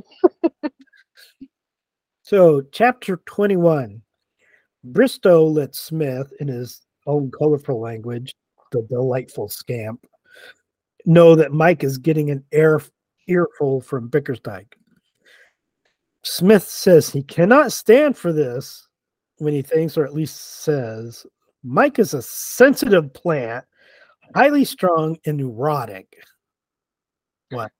I highlighted that. And I'm honestly surprised I didn't write another fuck you. I wrote, excuse you. Because he is not a highly strung neurotic plant, you weirdo. Like, if you're going to compare Mike to anything, it wouldn't be a plant. But I'm just like, excuse you. This is supposed to be your friend. You can't just go around comparing him to shrubbery. And that leaves me with like, okay, does he actually think this about Mike? Or yeah, does he just say this type of stuff to make himself superior to Mike? I think it's the latter. Either one isn't good, but yeah. I think, honestly, I kind of think it's both. Mike had gotten a sentence of dismissal after listening to a gale storm of critique. He wonders what they will say at home. Mike, Lord love him, doesn't really think of that stuff before acting. I wrote. If it were summer, he could play cricket, but it's not summer yet. Smith comes by and Mike suggests they go have a cup of coffee. After Mike tells him what happened, he says what Mike has done, something that shows some of Mike's better quality, shouldn't have been done. So, compliment, slam down. For it might interfere with his secretarial duties. He says that. So, shortly after Smith calls Mike a sensitive plant, which I still have a lot of issues with as a comparison. He says, if I find, as I suspect, that he has wronged Comrade Jackson, I shall be forced to speak sharply to him. And my comment was, oh yes, that's so scary. Stop pretending to be some big bad, you fucker. I'm like, ooh, you're gonna speak sharply to someone who is your boss. Like, that, he has no respect. Well, he, full stop. I don't need to add any qualifier. What I find interesting through all these Woodhouse novels is how you feel about hierarchy. That is a fair observation. That is not something that I really thought. Was like, Robyn's really like, you have to follow hierarchy. that is fair, because it also came up when we were talking about Something Fabulous. Like, yeah, one of my main issues for why I didn't like the book was that the hierarchy, the social hierarchy, was not respected. yes, that people should not act that way towards a duke. Yes. And this is the same sort of situation. Look, I have rebellious tendencies. I don't typically respond well to authority. But when it comes to other people, especially fictional characters, they should show some little bit of respect for the hierarchy. Like, in real life, if Smith was an actual person who acted like this, he would have been fired his first week. And so it's the fact that, like, the hierarchies aren't respected and we're expected to believe that. that bothers me. It's not like I want hierarchies all over the place, but it's the fact that like the hierarchy is essentially being treated like it doesn't matter and there are no consequences. Yeah. I'm just saying if people only listen to our podcast and like Sure. watch our videos, they would think like you're a bit of an authoritarian. And I can understand that. I'm not, but I can understand why. And I know you're not. It's just funny whenever we're talking about fiction. Yeah. You always like. Well, and I think I brought this up with something fabulous. Like, I can suspend my disbelief for a lot of things, but hierarchy is that's a hard one for me to suspend my disbelief. Yeah. Now it's true. Whatever opinions we might have about dukes or capitalism, you're simply not going to act like that at your job and expect to still be around. Yeah. So I have a highlighted passage. Apparently I used an emoji, but I don't know which one. Well, what's the passage? I think it was the eye roll emoji. Because the passage is that it's Smith talking, of course. They are fully competent to conduct the business of the department in my absence. Yeah, I'm pretty sure that was. I'm pretty sure it's an eye roll emoji. Because I'm just like, usually if I'm using an emoji, it's the crying laughing one. I wouldn't have used the crying laughing one in that situation. Oh, this is also the chapter where I say, I have to seriously wonder if Smith is delusional. Because he's talking to Mike. And he says, I prefer to think that Comrade Bickersdyke regards me as his friend and well-wisher and will lend a courteous ear to my proposal, to any proposal I see fit to make. And this is where I'm like, he has to be delusional. And Mike, sweet, sweet boy, says, look here, Smith. For goodness sake, don't go playing the goat. There's no earthly need for you to get lugged into this business. AKA, you're not gonna help. Yeah, I don't think Smith is delusional. I think he does have an inflated self-image, but I just think he looks down on other people so much that he has to use that type of language to bring people down levels. Yeah. Like, nowadays, he would be a narcissist. Like, 100% diagnosed. Oh, yeah. I feel comfortable saying he's a narcissist, and I do think he has some sociopathic tendencies. I may be wrong, but I feel comfortable suggesting that. Yeah. All right. So, chapter 22. Waller is happy he has not been dismissed and is showing a lot of gratitude to Mike, so much so that he can't actually show it by even talking to Mike. So he talks to Smith, who makes himself seem like the hero of the story. Smith intends to see Bickersdyke at the club and approaches him in the Turkish baths. Which, automatically, very uncomfortable place to have any sort of conversation. Like, don't follow someone into a Turkish bath. If all you're wearing is a towel, don't stalk someone. Yeah. Like, don't just overall take no life lessons from Smith. I'm trying to think if there's anything he's done that I say, well, except this, but nothing's coming to mind at the moment. My only note for this chapter was mainly due to a misreading on my part. Oh God. So, Mr. Waller is very grateful, and mingled with the with the relief were sympathy for Mike, gratitude to him for having given himself up so promptly, and a curiously dazed sensation as if somebody had been hitting him on the head with a bolster. I originally read bolster as lobster.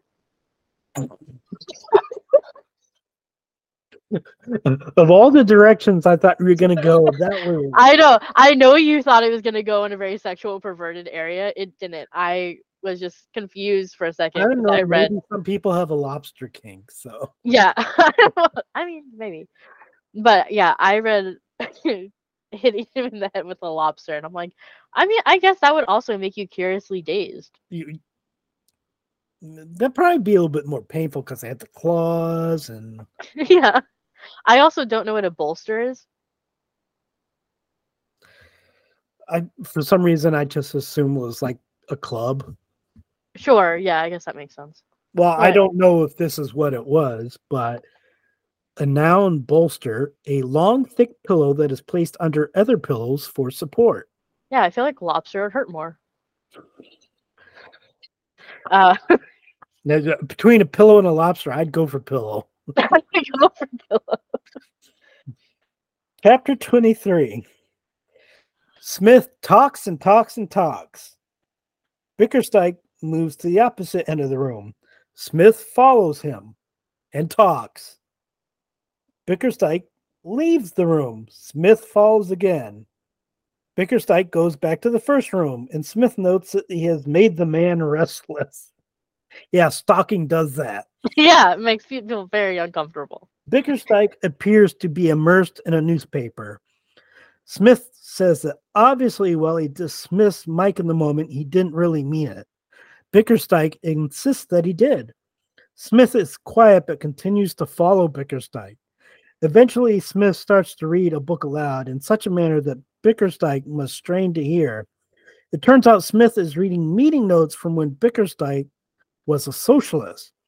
Smith suggests that he might send some copies of the speeches to the Clarion. He says he might be in such gloom at losing Mike that the only thing to cheer him up would be sending the speeches. Bickerstike gives in and says he won't dismiss Mike. And I did not want Mike to be dismissed, and yet I'm like, this does not make me happy.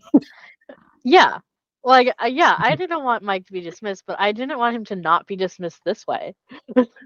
So essentially, like, we're going to acknowledge, right, that Smith, no matter what he says, threatened Bickerstike.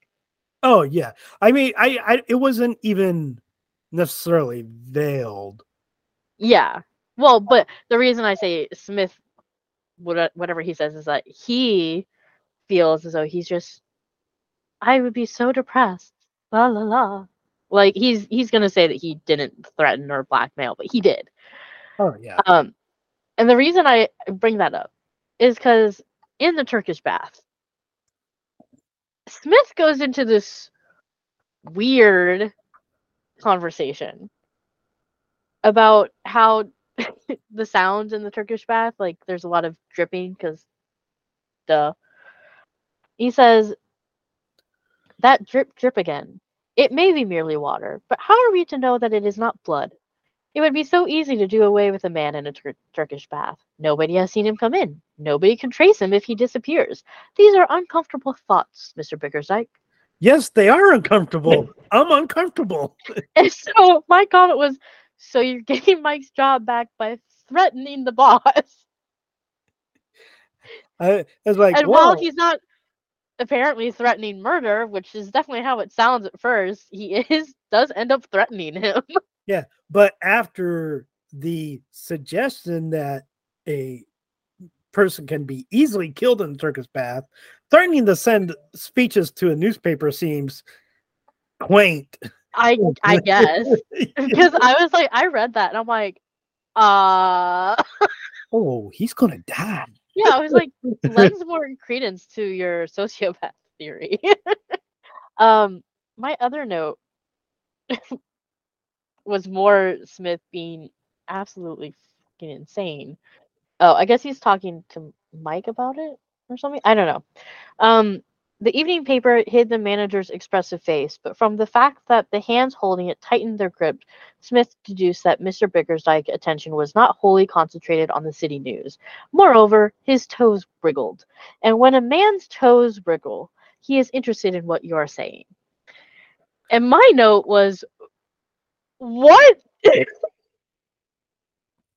I just said, I don't think that's a rule.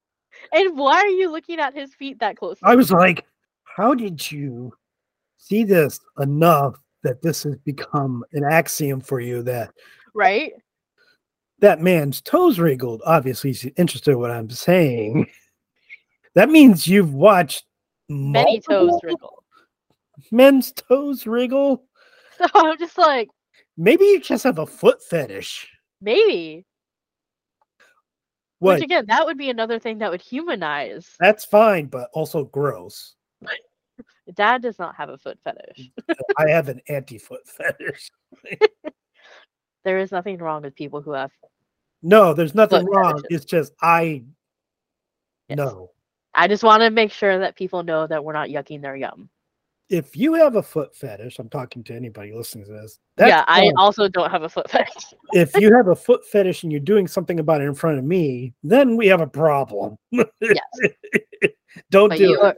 You are totally valid in wanting to do things 2 feet away from Dad. There are people who have eye fetishes. Yeah, that would make you even more uncomfortable. That absolutely gross. It grosses me out if people like even come close to touching their eyes. So yeah, Dad has a thing about eyes. We just went into weird places. I don't know because you had to read that passage. Well, Smith had to think it. Yeah, Smith is a weird bird. Yeah, I'm kind of imagining him like if Woodhouse was writing now, what kind of strange shit he would be into. And I'll just leave it at that. Yeah, that's fair. Did you have any other notes or no, that was weird passages you needed to read? No, that was it. All right. Chapter 24, Bickersdyke is elected to Parliament. Mike, who is now not dismissed, is moved from the cash department and put in fixed deposits. Mr. Gregory, the head of the department, and Mike hate each other from the start. Gregory's type of leadership clashes with Mike, and Mike begins to loathe working at the bank. And basically, Mr. Gregory is a yeller. Mm-hmm. Which, yeah, definitely that would not suit Mike at all. Also, cricket season is coming, and the bank seems like a prison to Mike. When cricket season starts, the little cricketer that he is only makes him want it more. Mm-hmm. So we can see the end coming. Which is just funny. I mean, we're obviously going to spoil the upcoming chapters here, but like all these like last 4 or 5 chapters about him getting dismissed and then getting his job back, and now he's going to end up leaving anyway. Yeah, like it would have been better if he just got dismissed. I mean, yes, we got to see Mike doing a very Mike thing, sacrificing himself for Mr. Waller, but then we also had to put up with Smith. So yeah, did you finish the chapter? I did finish. Yeah, I was about to ask you that. Okay. We just started talking at the same time. My only note was about Mr. Gregory, and I have a question. It's said that Mr. Gregory, before joining the home staff of the new Asiatic Bank, had spent a number of years with a firm in the Far East where he had acquired a liver. What? And that was my note. My note was, what? Did he have a liver transplant? Did he eat liver? There's also another mention, I don't remember if it's in this chapter, of the liver, where I think he is eating it, but I didn't highlight it, so I can't tell you for sure. But I was just so very confused by him getting a liver in the Far East. Oh, I'm sorry. I didn't say what. I said, sorry? I don't know, honestly. Dad's like, I don't know what to tell you. I kind of thought that was a way of saying he had developed a drinking habit.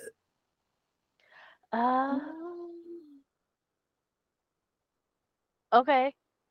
But is it also doesn't play a part in the novel, so it doesn't really come up later. So that was kind of what I thought, but it was also like he doesn't play. So, okay, so there was one other mention of liver. Okay. And a habit of addressing those under him in a way that suggested the mate of a tramp steamer. Even on the days when his liver was not troubling him, he was truculent. So he's liver issues? So he may possibly due to drinking?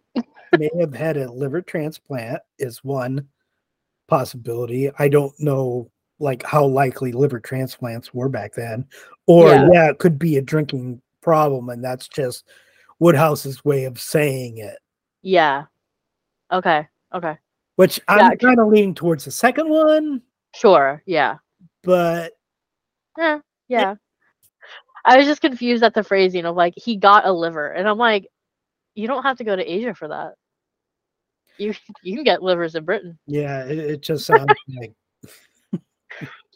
And that's why it makes me think like, oh, he was working there and maybe just going out drinking every night or something. Yeah, that makes a lot more sense.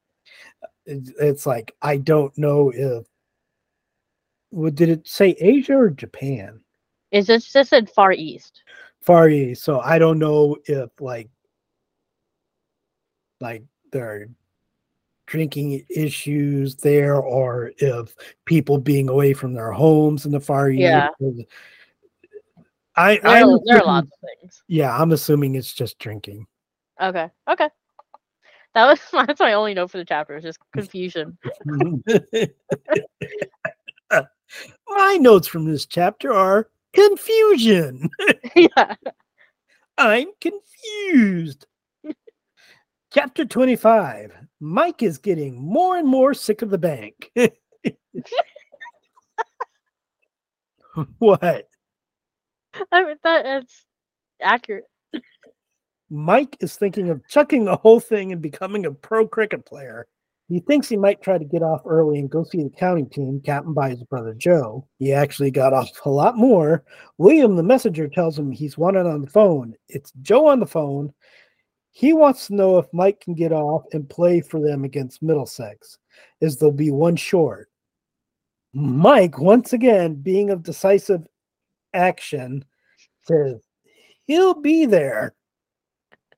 He's like, that was just the excuse I needed to finally leave the bank. Yeah, but Mike is just like, act. Hey, wait. Oh, well. Do something? No, what were those consequences going to be? Oh, well, too late now. Sure. My only note was another case in which I really related to Mike as someone who also barely tolerates their job. Mike said, this is what happened in Mike's case. Day by day through the summer, as the city grew hotter and stuffier, his hatred of the bank became more and more the thought that occupied his mind. It only needed a moderately strong temptation to make him break out and take the consequences. And my comment was just, hey, I get that. And I get the feeling is like, are we talking about Mike or are we talking about Woodhouse? Right? I'll have to look back at the biography, but that could be similar. I know he did not work there long. All right. Any more notes? Chapter 26. Getting off the phone, Mike runs into Smith. He asks him to tell Gregory he won't be with him today. Smith tries to talk him out of it, but is unable, and he says he shall see him at Lord's later. with his father, who's coming to London that day. Smith informs Gregory in his customary way. Gregory has little patience for Smith and wants him to go with him to tell Bickersdyke. They do so. Bickersdyke says that Smith is to help Gregory in his department, and he'll arrange for someone else to take his place in Smith's department. Yep.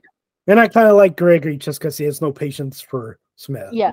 I don't like him anywhere else in the novel, but I'm like, yeah, I feel you, brother.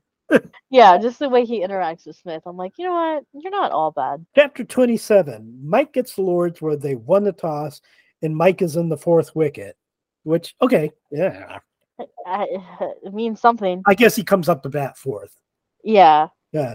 Joe, being in a job in which sports is a huge component, hadn't thought that Mike might have any trouble getting off work. And I just love that little detail. It's like I did appreciate that. I'm like, I guess that's fair. Reggie, another brother, is also on the team. Mike, waiting to play, realizes his actions mean that he will not be looking forward to a banking career. I like that he thinks about that later. Yeah. Oh, no. He thinks how he might go about with a pro cricket career. He calls up the bank and talks to Smith about how matters went. He asks if he has received the sack. Smith says there is no official word, but he is offered another job that day. He should take it. That's probably the most I like Smith in the whole novel. Yeah. The way he said that, I was like, yeah. You're not fired, but you know, if you have another opportunity, you might just want to take it. A few cricket notes for Robyn. LBW, you might remember, is leg before wicket. Yes. Which means the batter obstructs the ball before it can hit the stump. I don't know what caught in the slips means, although I think it means someone caught the ball. Okay. I think that may have been Woodhouse's just strange way of saying it. Yeah.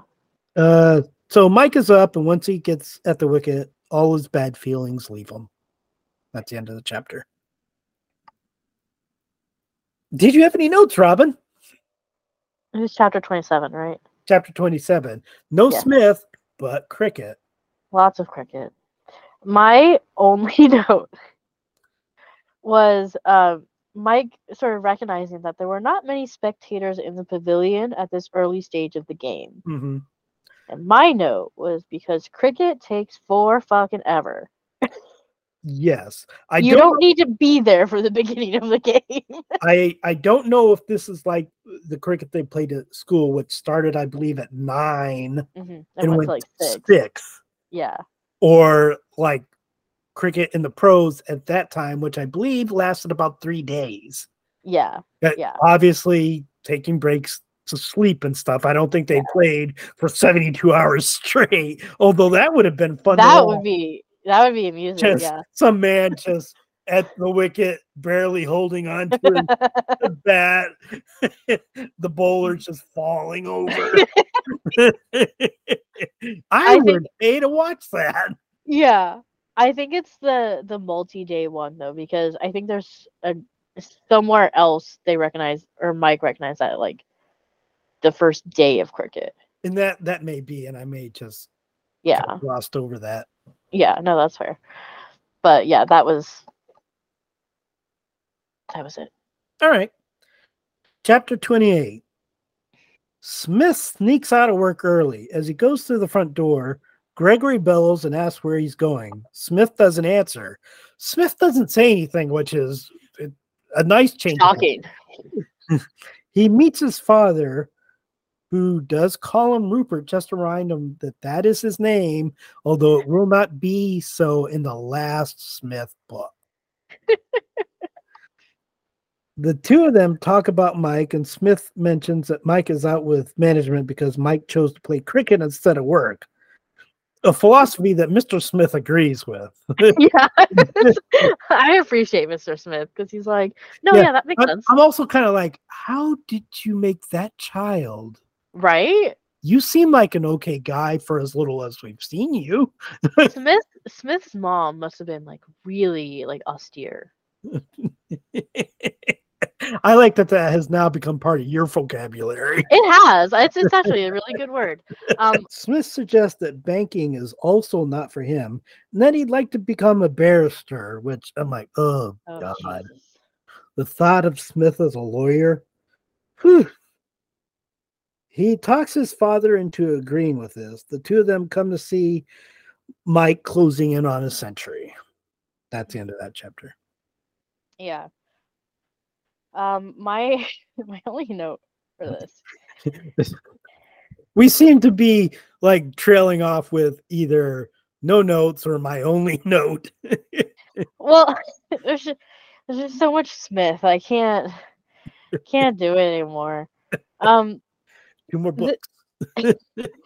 This was another case of I used an emoji that is not showing up, but I think it was the eye roll emoji. Okay. So from now on, don't use emojis. Apparently. Just type LOL or eye roll or. I'm fairly certain it was the eye roll emoji because it's when Mr. Smith is in the car and he tells Rupert to jump in. And Smith rarely jumped. He entered the cab with something of the stateliness of an old Roman emperor boarding his chariot and settled himself comfortably in his seat.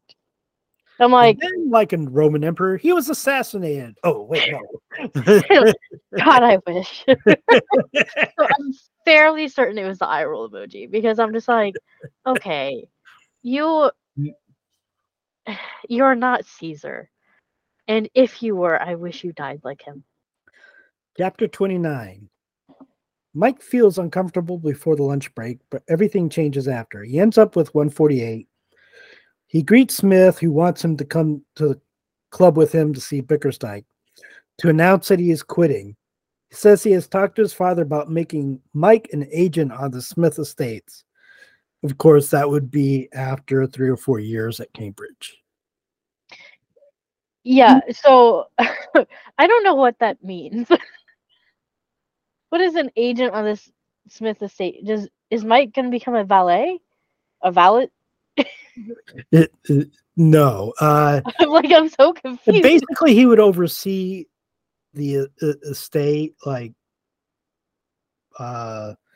make purchases, I guess oversee people working there, maybe. Huh. Okay. So he really is going to work for Smith. I mean, that's the way we end up here. I don't believe that that's how things turn out in the next book. In the next book, Mike makes very little appearance in it. And we won't read that one for a while, which we'll get into. But in the next book, he's like on a cricket tour. So I don't know if he's just taking a break from working on the estate or what. So that was part of my confusion because from how it seemed is like he would be an agent on the estate, and Mike was like, "Oh, that will allow me to play cricket for the county." Mm-hmm. So I guess both. Well, I mean, we already know that Mr. Smith feels like people should be able to play sports even if they're working. So yeah.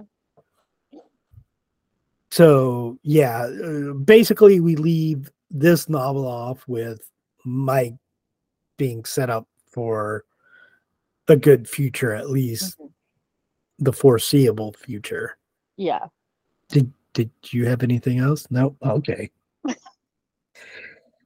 The last half of this novel is just dad talking. Hey, I've still talked.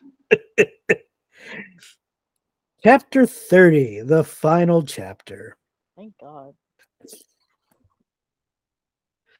Okay. At the club, Bickerstike is happy. He sees a way to rid himself of Smith. Smith and Mike enter. Smith orders a brandy for Bickerstike and goes to him. Bickerstike says he will talk to Smith tomorrow. Psmith says he will not see them tomorrow. Psmith says that he and Mike are leaving the bank. And Bickerstike says he is aware of that. Psmith indicates that they are resigning, that there is not a chance for him to fire them. He doesn't actually say this, but he says it in his own Smith way. Yeah. And that's it. Yep. That was Mike and Smith's banking career in Smith's travel into super villainry. Yeah. I guess. I mean, there's no other way to describe it. My only note for this chapter was when Smith is talking to Bickersdyke and he's doing his Smithism and just talking about crap that doesn't have anything to do with fucking anything. Bickersdyke says, "If you have anything to say to me," said the manager, "I should be glad if you would say it and go." And my note was just like, right? Smith talks way too much. I mean, yeah, by the end of the novel, you're like, yeah, I kind of see Bickersdyke's point of view. And that, Yeah. Like, considering Bickersdyke is supposed to be, like, the antagonist. Yeah. I really empathize with him. Yeah, I mean, honestly, if Smith wasn't involved in this novel, Bickersdyke would seem like, yeah, he's the antagonist. He's a bad guy. Yeah. But with Smith being his main adversary, it just doesn't come across that way. Nope. It's like, okay, yes, you can empathize with the villain sometimes or feel bad for them, but sure. But if you don't feel like they're actually a villain, yeah, like he's just doing his job. Yeah, he did nothing to Smith that warranted this. Yeah. And like I said, if it had been Mike, I could at least see it, even though what he did to Mike didn't really warrant anything either. But yeah, you know, it's basically, oh, you crossed me in the most benign of manners, and now I must destroy you. Yeah, it's just like, what? All the man did was walk, and maybe in the wrong area. But that, again, that didn't have anything to do with Smith. It was, yeah, that wasn't their disagreements over dinner, basically. Yeah. So and Smith never says what those disagreements were about. Yeah, it's just that they disagreed. Yeah, and because Bickersdyke didn't agree with Smith, Smith proceeded to make his life a living, literal hell. Yeah, and now what it really is that because they disagreed and Smith is being Smith, Bickersdyke says to Mr. Smith, if I had him working for me, I would set him straight. That's what did it. Which, I'm sorry, Bickersdyke is completely valid in saying that. If I had, and that was part of something, I didn't make note of it in the notes, but I did comment on it in my vlog of like, at the oldest, Smith is like 20. I think he's like 18. I believe at some point, I don't think him, but I think at some point it's mentioned that Mike is 19. Okay. Yeah, so, I think you're right. I assume over the course of the year, Smith is 19 and probably 20 by the end. Sure. So you have this little 20-year-old pissant. And I was like, if I had this like little 20-year-old fucker just mouthing off, like I would immediately be like, dude, someone needs to take you down a peg because you are too much. So I completely empathize with Bickersdyke. I'm honestly surprised at his self-restraint. I would have shoved Smith into a closet. I would have put him in the chokey.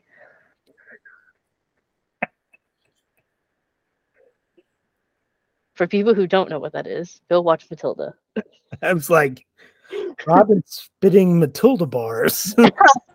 I'm like pulling out Brit- British insults and Matilda. Blimey. Let me talk a little bit about our schedule. Okay.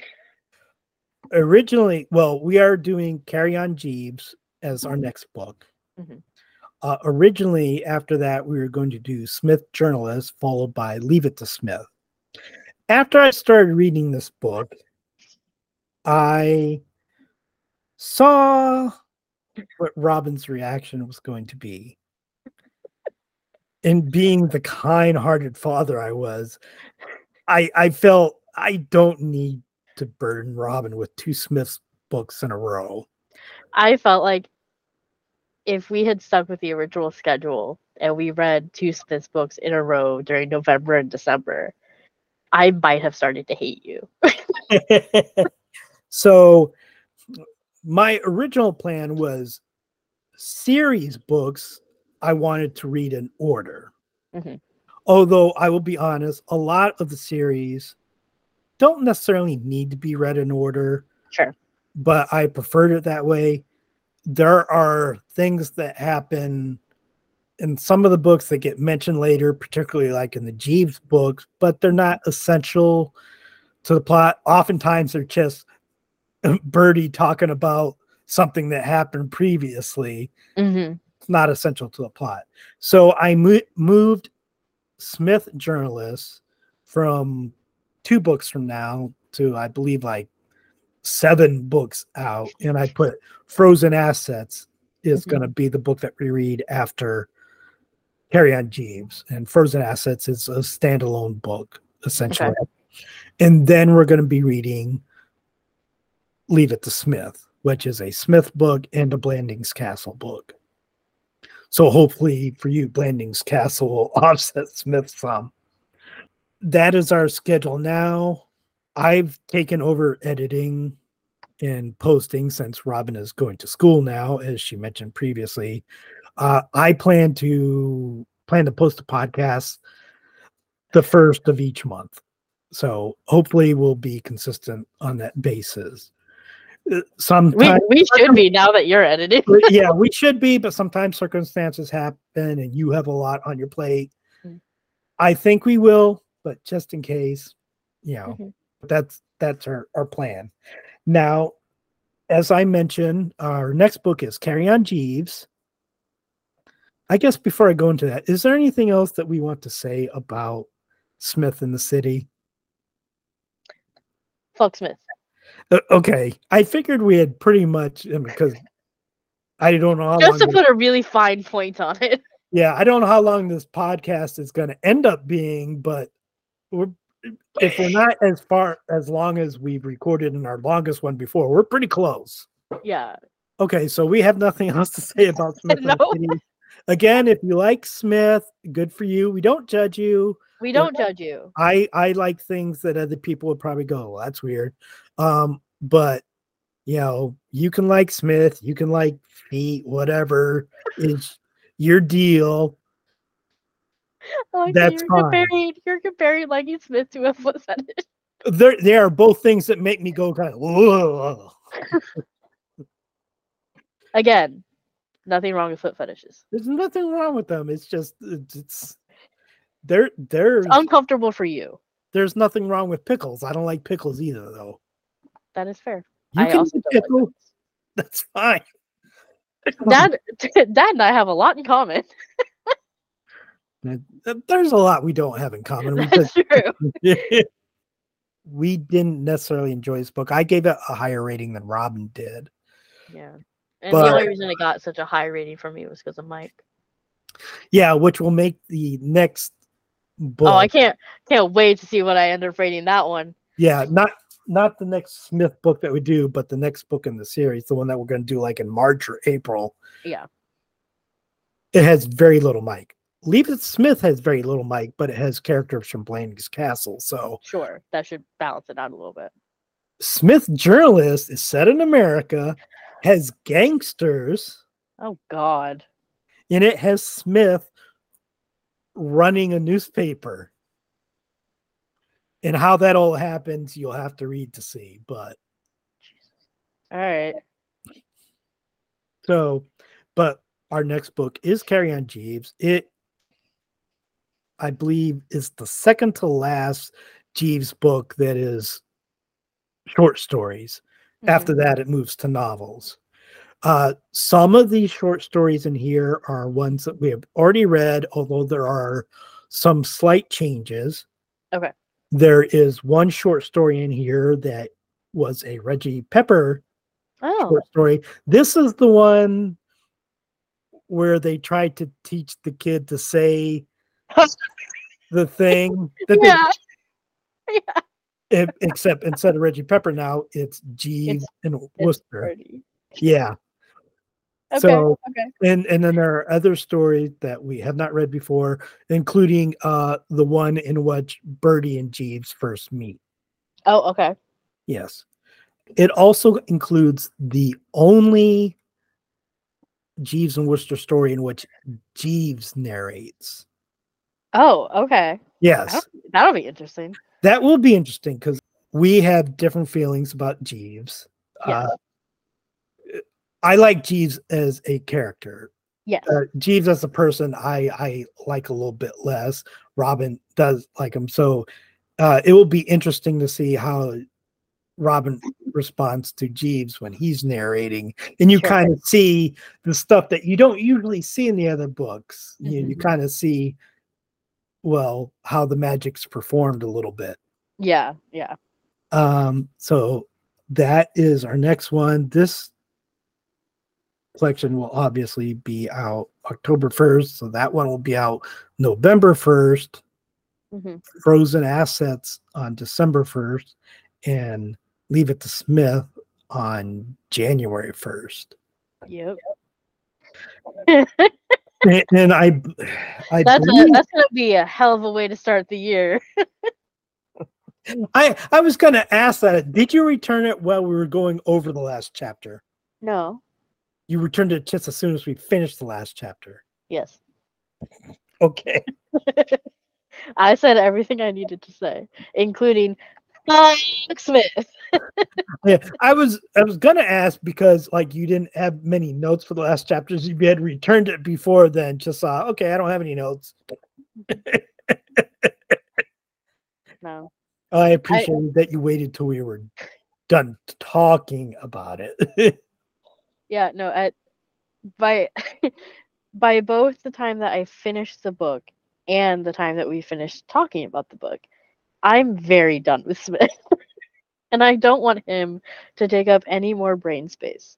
I do like that, at least with Carry On Jeeves, that you like Jeeves and Worcester, so yes. you are not going to like some of the characters in here, obviously, because they're friends of Birdie. And yeah, I hardly ever like any of Birdie's friends because they're mean. Yeah, but that's to be expected. Yeah. Well, and plus they're not the main character. Yeah. And you also have a physical copy, so yes. I guess you could just stand up in the middle of the podcast, go put it on the shelf. I could be like, I'm done with this now. I don't anticipate me doing that with a Jeeves and Worcester story. Thank you for listening. This has been I'll Be Dash, a Woodhouse podcast with Psmith in the City, and we will see you next time with Carry On Jeeves. Tally ho! I don't think they ever say tally ho. I don't know. I wanted to do it. Shut up.